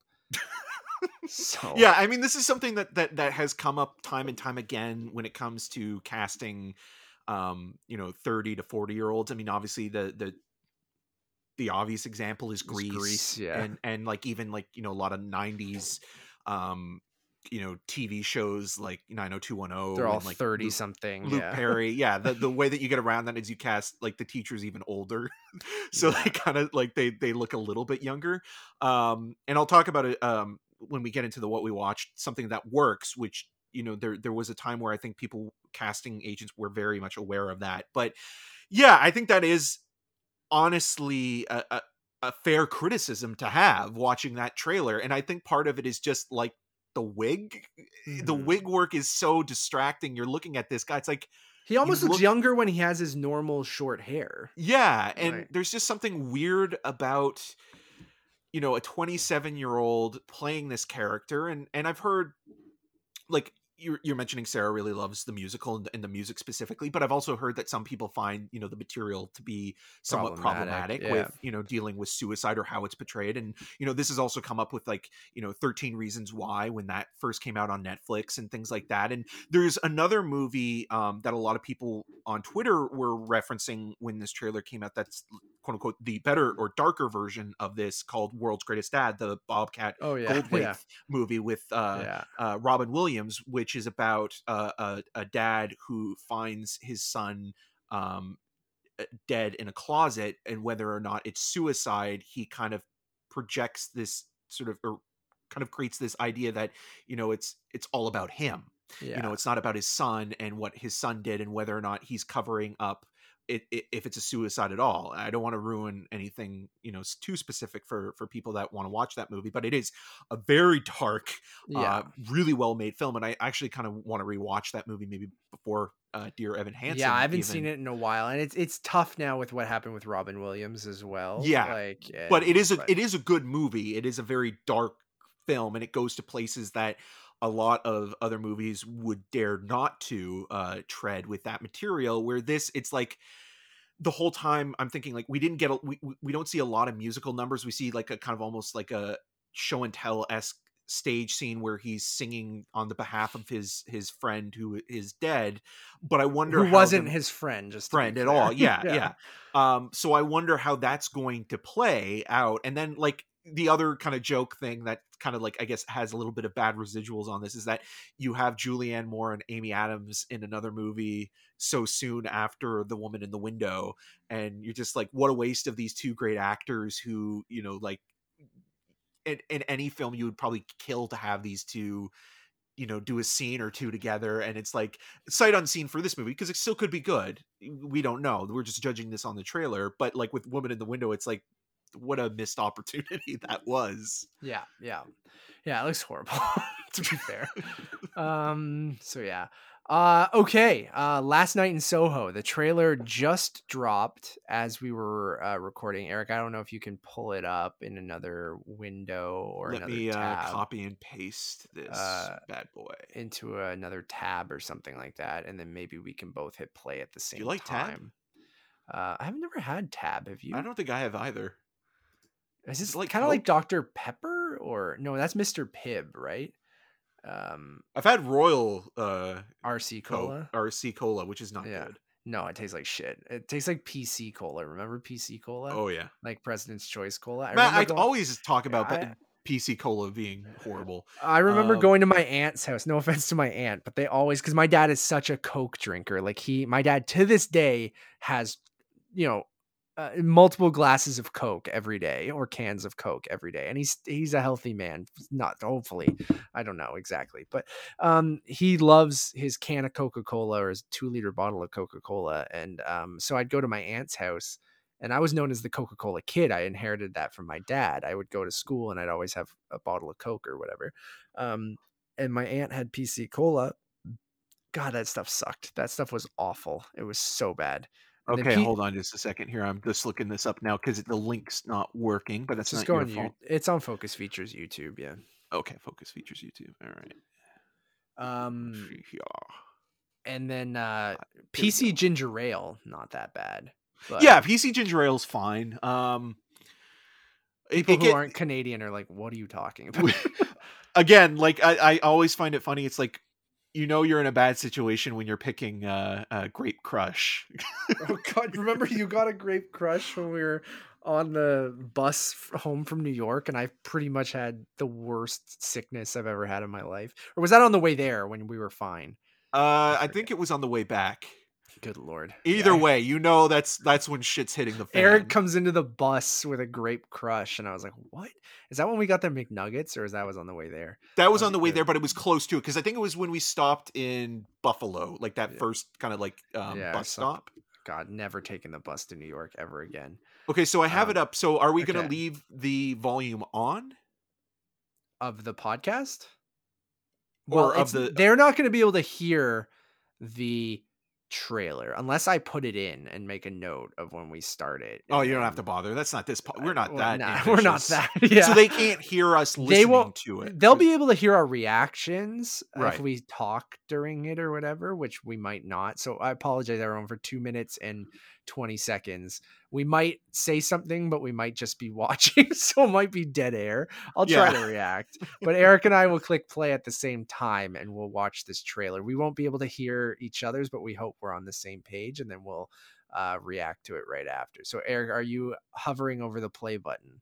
Yes, I have my full screen. I'm ready to go. So let's do I guess I'll full screen it too. Will it fuck this up? I don't need to full screen it. 3, 2, 1, play. All right, we're watching the trailer, everyone. So Focus Features. Thomas and Mackenzie. Oh, okay. Downtown.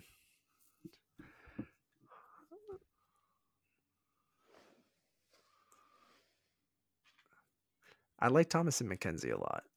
And she's good. Okay. I love a good time travel. Oh, Thunderball. Nice. I love the look of this. It looks awesome. Yeah, this is dope.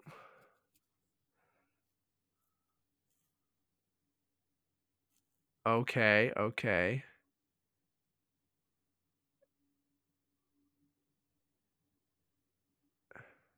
Sorry, everyone. We're just going to be silent while we watch this.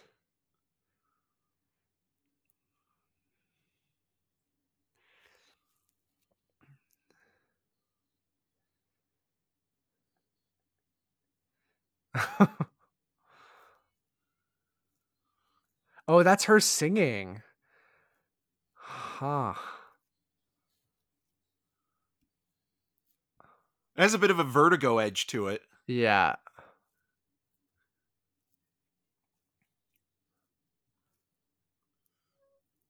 Just shout out to Anya Taylor-Joy. Yeah, this looks fucking awesome. A lot of Giallo imagery as well. Yeah.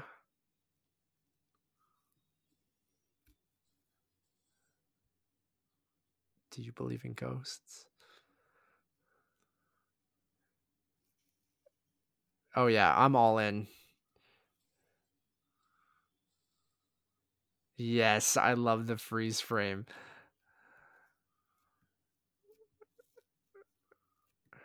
Hell yeah, I'm all in on that.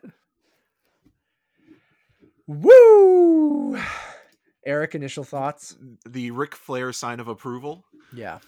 Yeah, I mean, I'm always excited for an Edgar Wright movie, and this is his first kind of full feature-length foray into horror, not including Don't, which is great, but yeah, I mean, that's a Comedy. really fun Yeah. comedic bit for the Grindhouse double bill. But yeah, like you can tell that the influence is there with, you know, Dario Argento and Mario Bava, and sort of like, you know, the neon light being, you know, vibrant primary colors of, you know, red, blue, and yellow. And um you know, this is also Diana Rigg's last movie as well. And just thinking about that shot of Thunderball, not that she was in Yeah. Thunderball, but she was in On Her Majesty's Secret Service, and in my opinion, she's one of the best Bond women in the series franchise.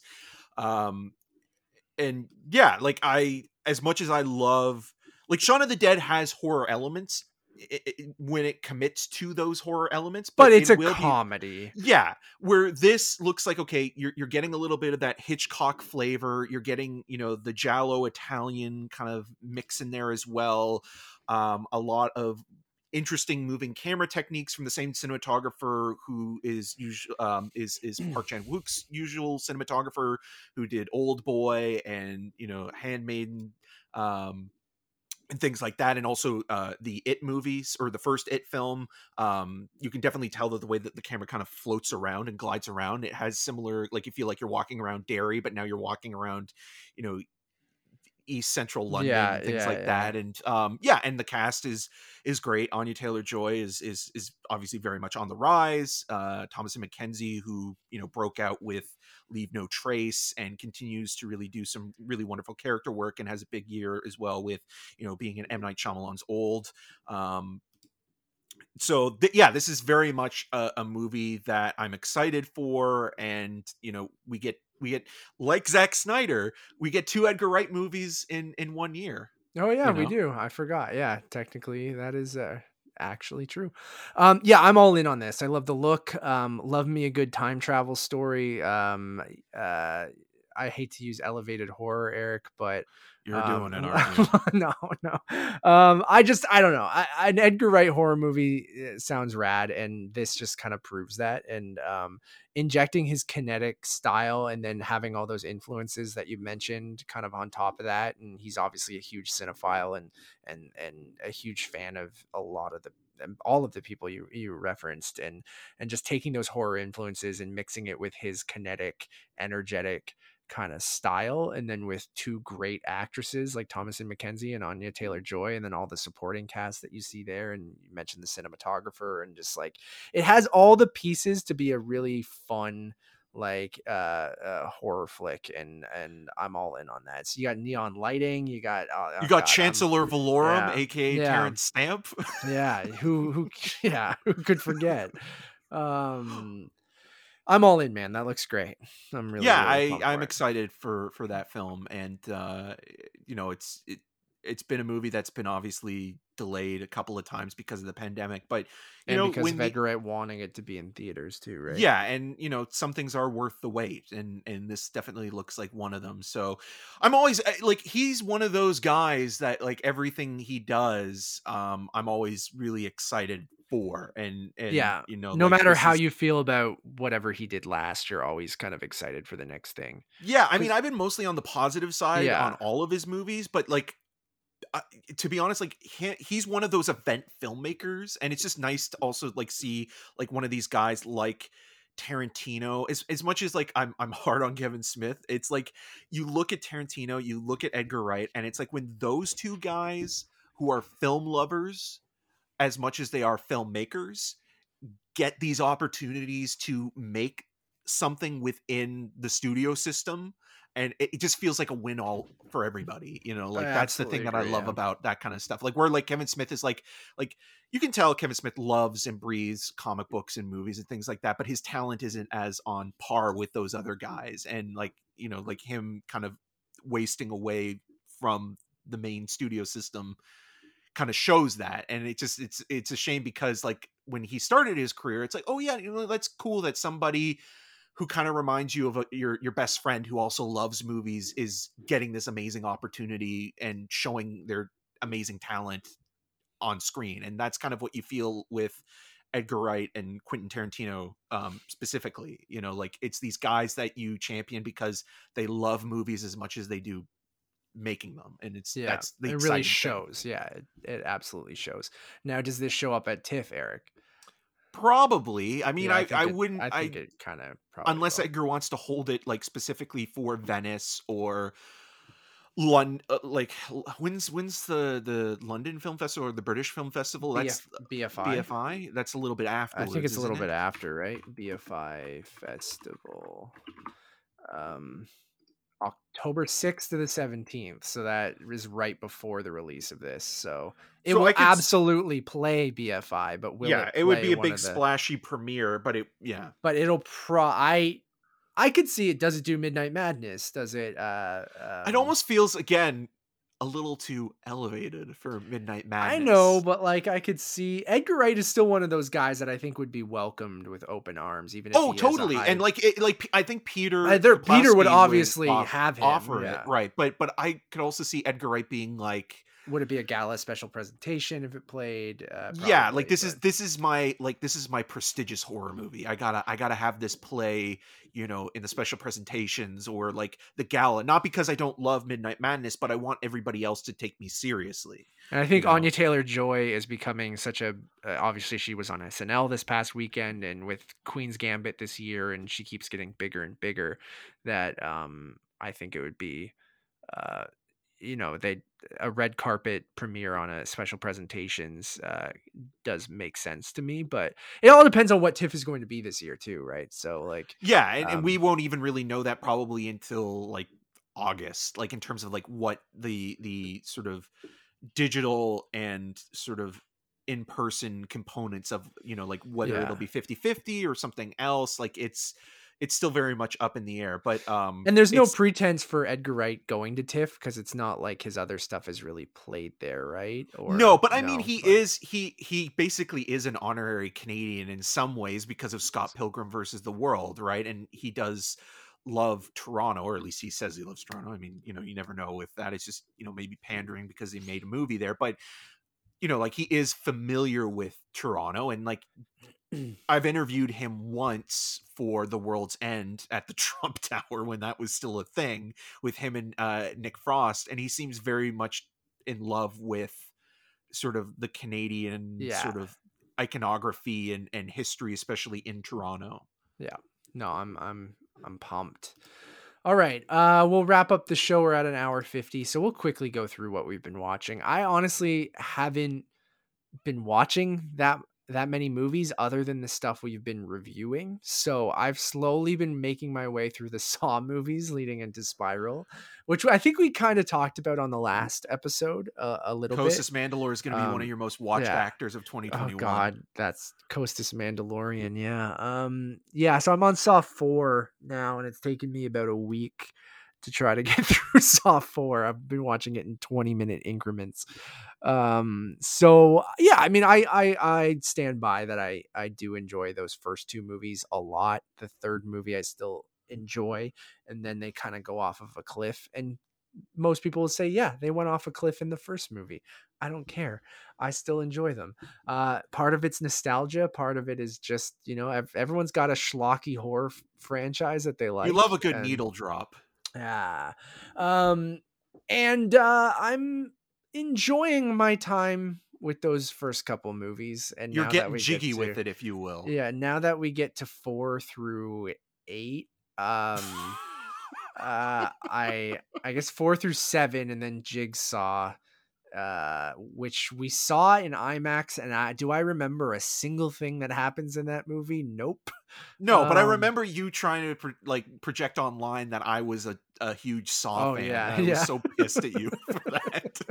Our tweet, when we saw that in IMAX, got shared on a bunch of websites for some reason. I Oh, you forget. fucker. It was so funny. Anyway, so I'm making my way through the Saw movies. Very curious to see Spiral whenever we're able to.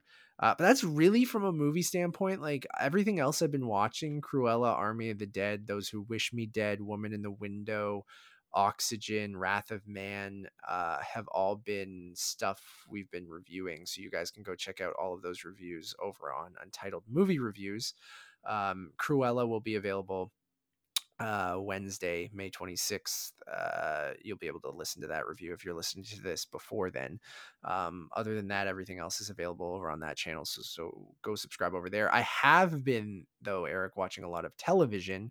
So some embargoes broke, so I can talk about the first episode of Lisey's Story, Stephen King adaptation that he has written himself. Every episode directed by Pablo Larraín. yeah, Pablo Larraín, who Jackie he recently did. No, Yeah. Emma. Yeah. Yeah, so I really enjoyed the first episode. I haven't gone back to it because Divas and I watched the first episode together, and she's not a huge fan of horror and just eerie kind of stuff. The odd time there'll be something that connects with her, but she watched it and she's like, "This is too much for me. I can't do this."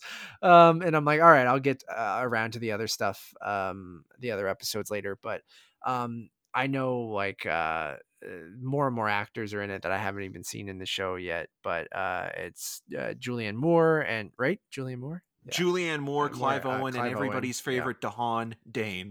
Dane DeHaan in it, man. So it's got a lot of it's got some weirdness to it and some like it's just got a hugely unsettling nature to the whole thing. And Dane DeHaan's character like is borderline like, I'm like, I don't know if this is like offensive, this portrayal of this character, or like it's so creepy and like and strange that I'm laughing at it because it's just like almost over the top, but like I'm kind of into it. And the show has Does he have a physical or mental disability? like a little, and that's what Okay, because I that's mean, something that King has been criticized before, yeah, specifically with Dreamcatcher, with the yeah. Donnie Wahlberg character. So, and I think there's a Yeah. little of that in here, which is just like, he doesn't have like a physical disability, but you could argue that this character, but then sometimes when you deal with people who are, a lot of times I think that's just unfortunately how people who are violent or strange in movies kind of Are teeter on that portrayed. line or are portrayed that way. So it's hard to determine like, are they just trying to portray them as strange, or does it kind of, That might be more so on than King and the writing yeah. than it is the performance, because if Dane DeHaan is giving the performance that's written and how that's Oh, totally. portrayed. Absolutely. That's what he's Yeah. doing. So, and he is very unsettling, and it's almost got a Twin Peaksy vibe when it comes to some of the characters in Twin Peaks being like, this small town and they're just acting so strange that you're like, it's unsettling, but almost weirdly comical.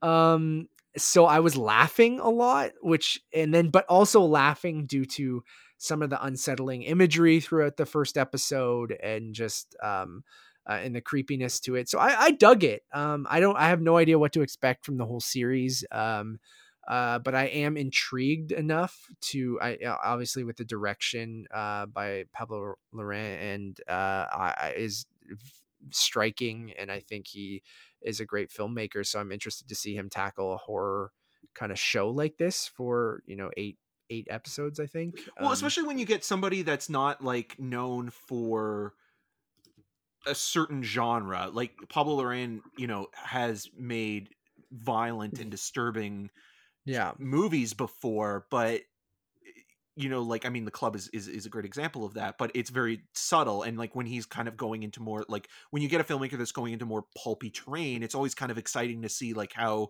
they'll adapt to it, because either they're going to surprise you or they're going to disappoint you. But I think in either way, it's still fascinating to watch.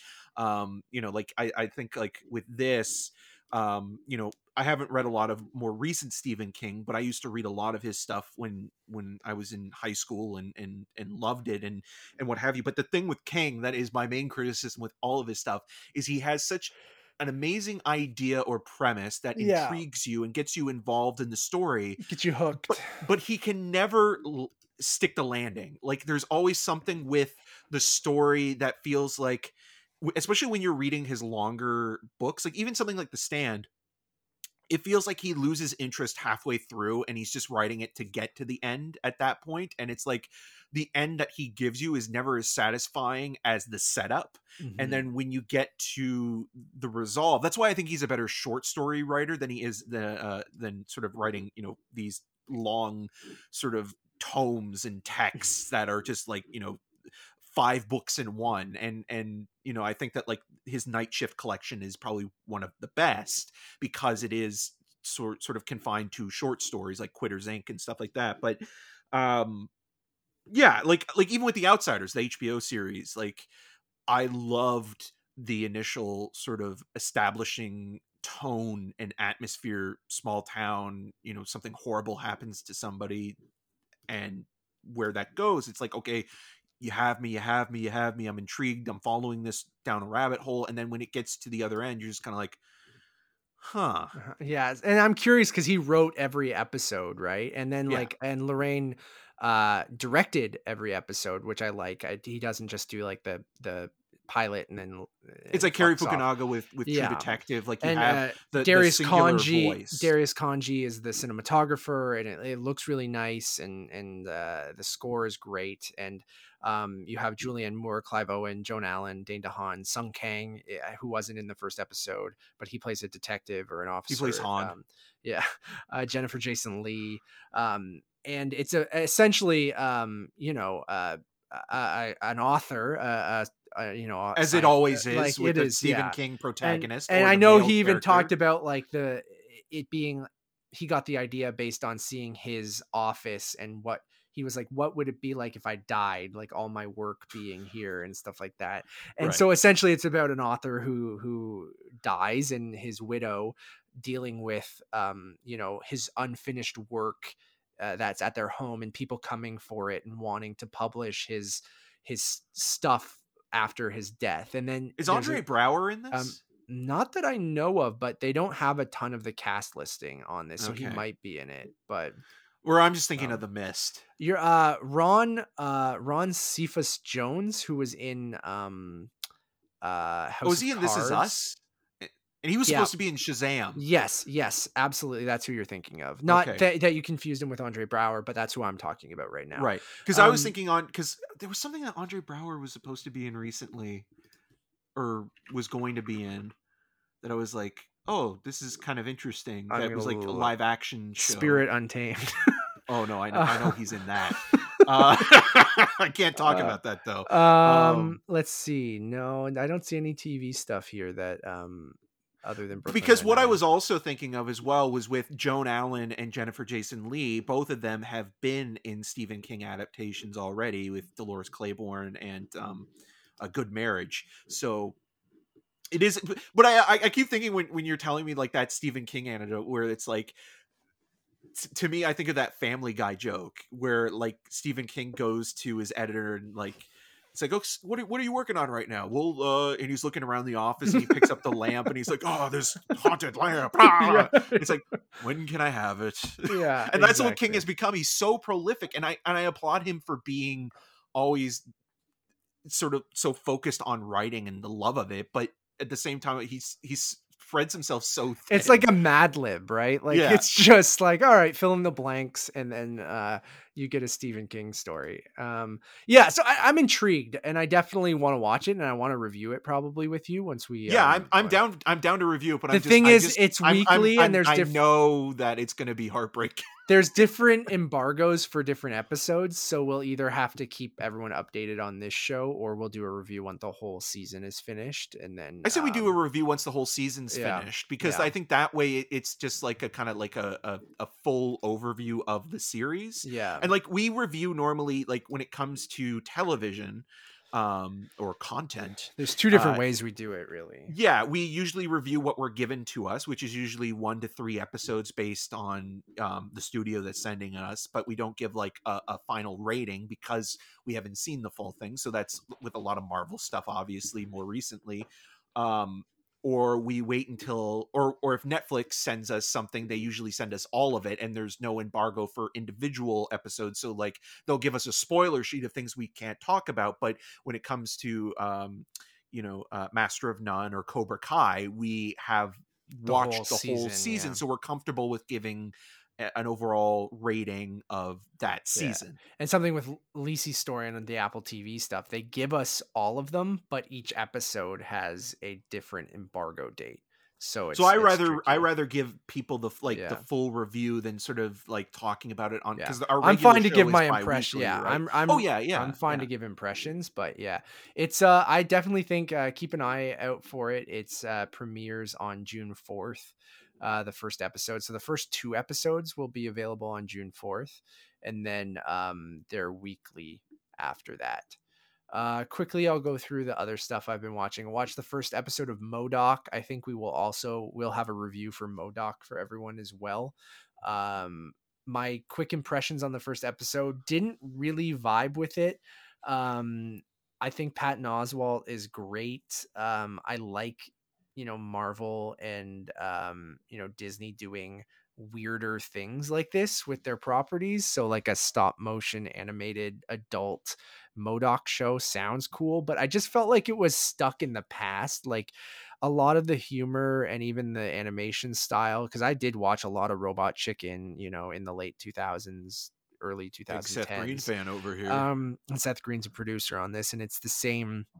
It definitely looks like the same studio that does Robot Chicken, and that kind of humor as well. And I don't know, I just didn't fully vibe with it, but you can tell that they're trying to do a little bit more with it than just the, Robot Chicken style, purely, satirizing and poking fun at something. Like it's trying to have an emotional kind of arc and stuff A to it, I core to think, it. like a core. Yeah.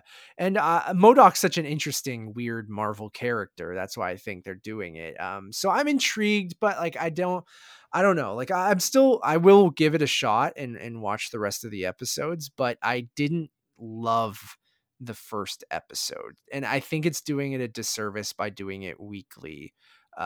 Because if we weren't reviewing it, I don't know if I would go and watch the other episodes after this first one. Like Right. unless everyone says it. And I've heard from people that it is good, so I will continue, but I just don't really vibe with that first episode.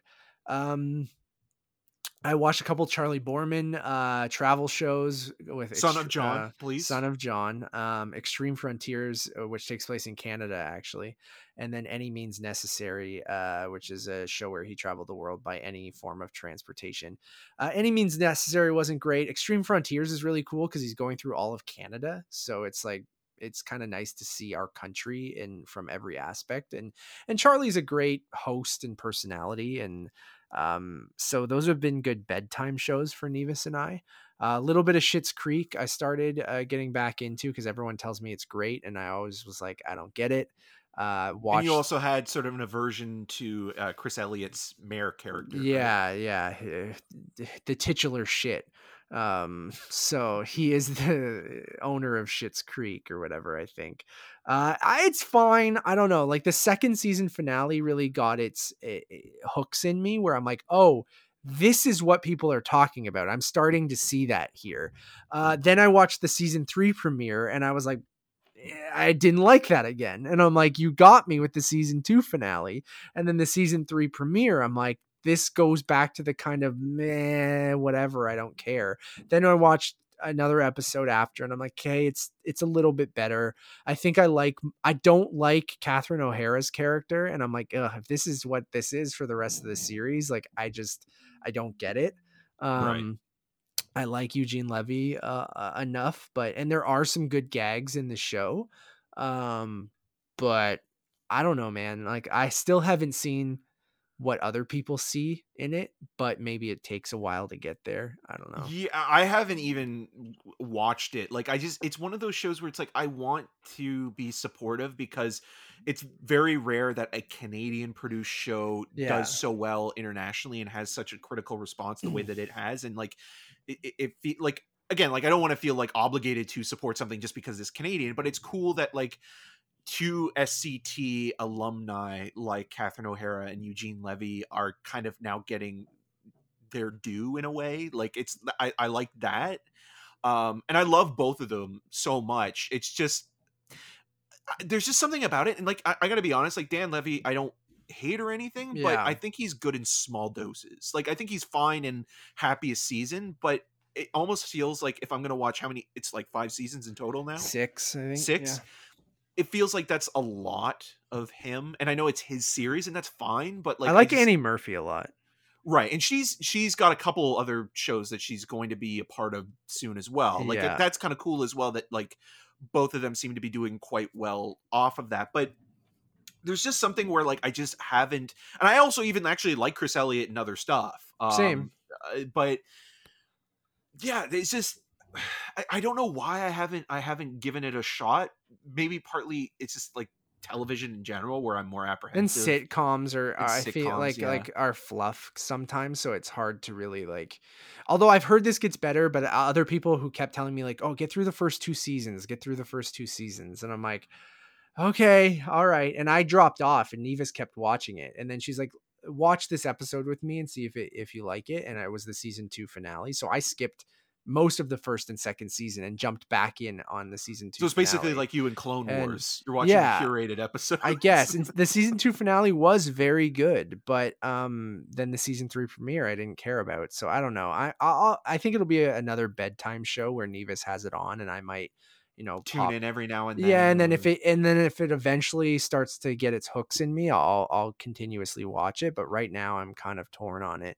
And then finally before I head it over to you and you can wrap up the show with what you've been watching. I mean something we've both been watching. I'm a little bit ahead of you, but Mayor of Easttown on HBO. I got the HBO package in my Crave again. did they And send you a vape pen? no, I have my own. Don't worry. And we've been watching Mayor of Easttown with Kate Winslet and Guy Pearce Julianne yeah, Nicholson, and Gene Smart and um, or Gene smart fart, Fart. Yeah. the um, smart fart. that was an underrated tweet. I don't think enough people are watching Mayor of Easttown. Um, But it goes to like we talk about this often. It's like the tweets that you put a lot of effort in, they never get the respect that But they my deserve, and it's Watto always the Disney dumb Plus one. tweet, yeah, my Watto Disney Plus tweet, people are loving.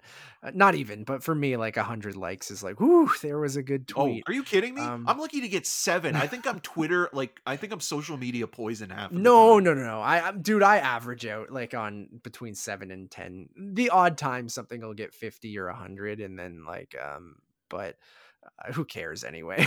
It's just, um, The smart fart. So, anyways, Mayor of Easttown, a lot of fun. You're 3 episodes in, right? I've watched 6 Yeah, episodes now. There's I 1 would be down episode to do a left. review of that show when it's done. I'm Like, definitely the finales this weekend if you catch up and yeah, watch it. I'm definitely next week down to do a review of it. So we don't need to go into huge detail here.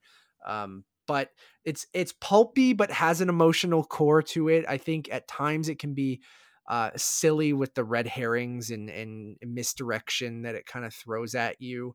Because it's about a small town. A girl went missing.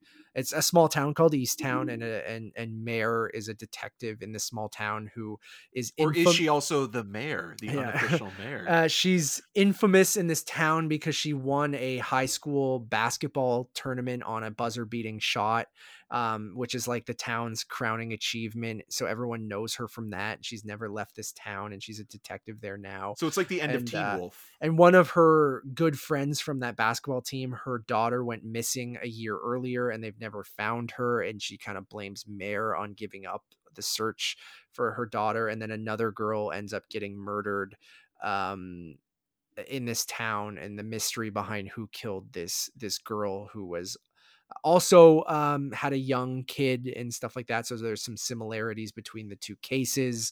And then it's about Mare and her family history and her trying to solve this murder. And a really good cast. Evan Peters is also in there.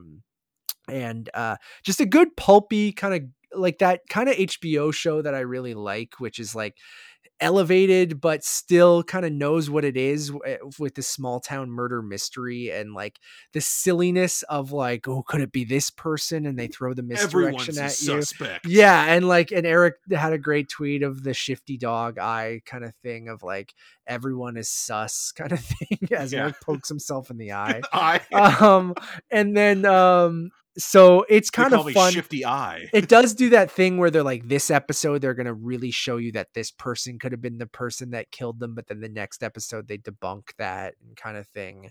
But then Mare's history with her son, who was a drug addict and things like that, is really interesting. And I just like the vibe of everyone knows each other. So even though you're the What's that small detective, but town like, kind of thing, right? yeah, yeah. And I love that. And I think the show is really effective in, it's directed by Craig Zobel. Zobel. Yep. Zobel. I'm getting mixed up because Evan Peters' character is Zabel in this show. So, anyways, Craig Zobel, who did Z for Zachariah, and he did what The else Hunt more recently? recently, Yeah, The and The Hunt. Great World of Sound. He's one of those guys that kind of is in like the same, or used to be in the same kind of group as like Jody Hill and Jeff Nichols, and like, you know, went from like small indie kind of movies to sort of more studio films, or, you know, like uh David Gordon Green, like those guys. Yeah. So he directed every episode. And I'm just Nevis and I, it's been our kind of obsession. And I that's what HBO was so good at, is that Sunday night adult drama. Like that's when Game of Thrones was on. Like their prestige, like number one show, they always put on like Sundays at 10 p.m. or whatever, 9, 10 p.m. And I feel like Mare, not a lot of people are talking about Mare of Easttown, but I've seen more and more people. Like it seems like that kind of, you know, HBO, not breakout hit that everyone is talking about, but No, like, it's not The Sopranos or Game of Thrones. It's more, I don't even, because I think The Wire is an amazing piece of television, but The Wire is one of those shows where like it's a slow burn kind of thing, but I think people are catching on to this. Like maybe not in the way that True Detective, that first season of True Detective, but it seems like people, when they get to it, are hooked. And it is one of those shows that is weirdly designed to kind of keep you watching each and every week, because of the things you mentioned with the suspicious quality of the characters and the small town mentality, and things that people find weirdly comforting about the procedural, but also with the added element of Kate Winslet being the star, and it kind of also being a character study of her kind of like trying to keep herself together and kind of falling apart, and that stuff I think really is also kind of the kind of the more quote unquote prestigious part, sort of balancing out the pulp, is that you have like this great actor in, you know, returning to television after doing Mildred Pierce, the Todd Haynes version um of that miniseries. So I think that that's kind of interesting as well. yeah. So, and you're enjoying it too, right? Yeah, I mean, I've only watched the 3 episodes, and it's not because I didn't want to watch more. It's just because I've got so much to watch. Like I've been watching, you know, Barry Jenkins's The Underground Railroad, and like um Railway, and like, and with that, I'm only 5 episodes in. I still feel like I don't want to comment on it because I've only watched a part of Yeah. what I think is really a movie and not a Fair. show. And like there's so much that is beautiful, and also almost unbearable to watch at times, but it's this great balance of artistry, you know, that you can tell that obviously he is a very much influenced by Wong Kar-wai, and things like that. And you know, James Laxton and Nicholas Patel, you know, their work as cinematographer and composer is prominent throughout, and the performances are all amazing. And um I'll talk more about it once I've watched the whole thing, but it's definitely it's definitely worth your time. It's just, it's, you have to kind of be in the mindset for it and be prepared to really, you know, give this series your complete attention. And I think Yeah. that that's important to, like, this isn't just like a kind of Passive throw on. watch. Yeah. Yeah, you know, this isn't something you can just throw on in the background Sunday afternoon and sort of, you know, eye every now and then. Like this is something you need to really kind of be with from beginning to end. Even if you do take a break, which is fine, take the break. It's a lot to take in. You need time to decompress after what you're watching, but it is, everything I've seen so far is great. Going into films, I'll just go through these quickly. I rewatched a couple Charles Grodin movies. Charles Grodin just recently passed away. Midnight Run, which is fantastic, with him being paired with Robert De Niro's sort of bail bondsman sort of bounty hunter type character. This was like when De Niro started doing sort of quote unquote comedy. I still think it's his best. It's definitely one of Martin Brest's best, the director of Beverly Hills Cop. Grodin is amazing in the movie, and a lot of people our age, Matt and I's age, will probably best know Charles Grodin as the dad from the Beethoven movies, Yeah, and sort of yeah. always being overly frustrated and anxious towards Beethoven. That big old Um, dog.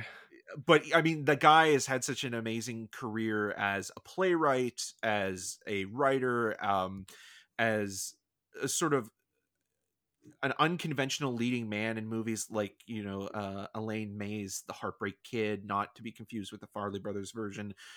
Elaine May's version is fantastic and corrosive, and has some amazing moments that sort of reflect what a bad relationship is. And it's unfortunate that that has not been released on Blu-ray or is not available, and I think it's a licensing thing with the music. But he was always good in everything that he was in. It's just that his style was so specific that I feel like there were a lot of filmmakers that were kind of hesitant to either work with him or the studio system, because he was so deadpan. And like you saw, like Noah Baumbach threw him in, While We're Young, I think, which was one of the last movies I saw him in. Yeah. And he was always good. Like even in something like the 70s version of King Kong, which just got a recent Blu-ray release through Scream Factory as a collector's edition. Not a great movie, but he plays the filmmaker, and he has some amazing line deliveries, and he kind of gets you through some of the more sort of slower paced stuff, and some of what that movie. The reason why that movie doesn't work so well is because it's a man in the suit kind of thing, and Right, it's just right, so right, right. awkward. But like, I like the man in the suit movies usually, but this is like just like really uncomfortable and awkward, and you could tell this was a time where you know this kind of movie was kind of imploding on itself, and like this almost killed Jessica Lange's career even before it got started. So I watched those.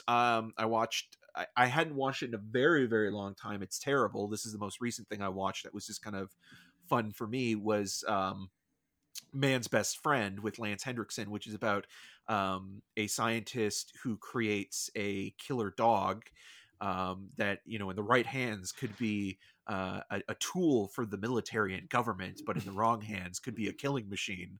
And it gets in, not in the wrong hands, but in Ali Sheedy's hands, star of The Breakfast Club, in a mid to late 90s direct to video release through New Line, which is basically a killer dog movie.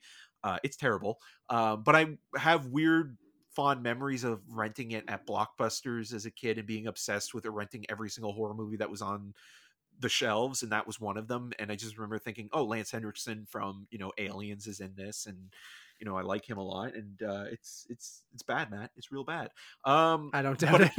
but another movie that I rewatched that is purely, I think, love out of nostalgia is Joe Dante's Explorers, which just also got a re-release through Shout Factory, a collector's edition, a classic Amblin film, in the sense that like it uses a lot of the tropes that you're familiar with, that a lot of these movies are sort of remembered for, like the idea of the coming of age movie, the kid kind of stumbling into something that's either you know intergalactic or supernatural, but also has a sense of adventure and danger to it as well. Ethan Hawke, it's one of his first roles. He's 14 years of age in this Oh wow. movie. And this is the thing, he's in high school, but he actually is a high schooler. Like, he looks like Who would everybody have that's who would have thought everybody that was a that's great idea? cast in this movie, and the co-lead in this as well as the late River Phoenix, who plays kind of like his Poindexter kind of friend. And the idea of the story is that Ethan Hawke's character is dreaming of alien blueprints and these signals, and you get like this like really bad Tron-esque CGI opening where Ethan Hawke is flying around in his dreams and seeing this like weird sort of like information that's being sort of projected to him. And so he's writing it all down when he wakes up. And both him and River Phoenix's Wolfgang. I thought of you a little bit because River Phoenix's family in this, one of which the dad is played by James Cromwell, are all of German heritage, and so there's a lot of like German talking. Like they're a bigger family. There's 7 kids in this Yeah, my family. mom, the Foresters, was only 4 kids, but yeah. My But dad's yeah, side though, and 7 basically what kids. happens is they end up communicating with sort of aliens from another galaxy and kind of befriending them, and the aliens basically know our world based on junk television and infomercials, and it's all very Looney Tune-esque. Robert Picardo is the voice of one of the aliens, and you can kind of tell actually that they I wouldn't be surprised if Michael Bay or Steven Spielberg took some of that inspiration, because the way that this one alien talks is through um the sort of like late night talk show hosts and infomercials, that they probably use this for Bumblebee in the Transformers movies. And then some of it as well is not that James Cameron, saw this and stole this for The Yeah, Abyss, but the yeah, idea that like how aliens see yeah. humans as not threats, but as threats to them, and not wanting to make contact with people.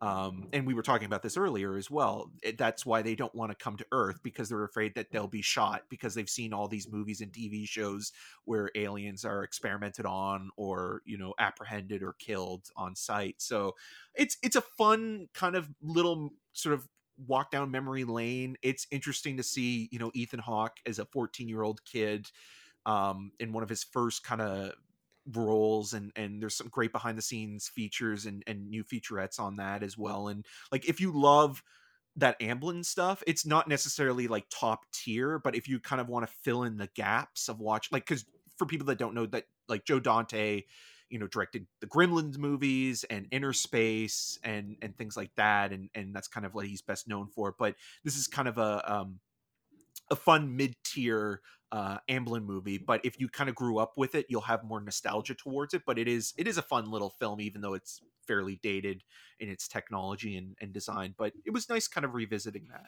Nice, man. Yeah, Anything else? I'll leave it at that. I think Yeah. Explorers is where it's best to explore outward. Nice. Well, thank you for joining us, everyone, on this very beefy episode of the Entitled Movie Podcast. We covered a lot of different things, but I had fun. If you like this, we have many other reviews, which I mentioned during what I've been watching. So please go check out Untitled Movie Reviews. It's our channel where we do much more brief podcasts on the newest films. So you can check out our reviews for Cruella, Army of the Dead, Those Who Wish Me Dead, The Woman in the Window, Oxygen, Wrath of Man, Without Remorse, Things Heard and Seen, Mortal Kombat, many, many more. So please go check out that channel. Please follow us on all of those social medias at Untitled_cast. Please check out our Letterboxd HQ, which is housing everything Untitled Movie Podcast. So all 3 of our shows, everything is just in a nice little spot on Letterboxd. If you're not on Letterboxd, you should be on Letterboxd. It's fantastic. The best place for film fans. Untitled Podcast is where we're at on Letterboxd, and you can get links to all of our socials, our reviews, our drafts, everything over there. As always, my name is Matt Rohrbeck. You can find more of my work around the internet, but mostly at UntitledMoviePodcast.com. And you can follow me on all those social medias at Matt Rohrbeck. And I'm Eric Marchin. You can find more of my video reviews at RogersTV.com/CinemaScene and on the social medias at EM6211. Until next time. Imagine the mayor of Eastwood. Sure. Bye.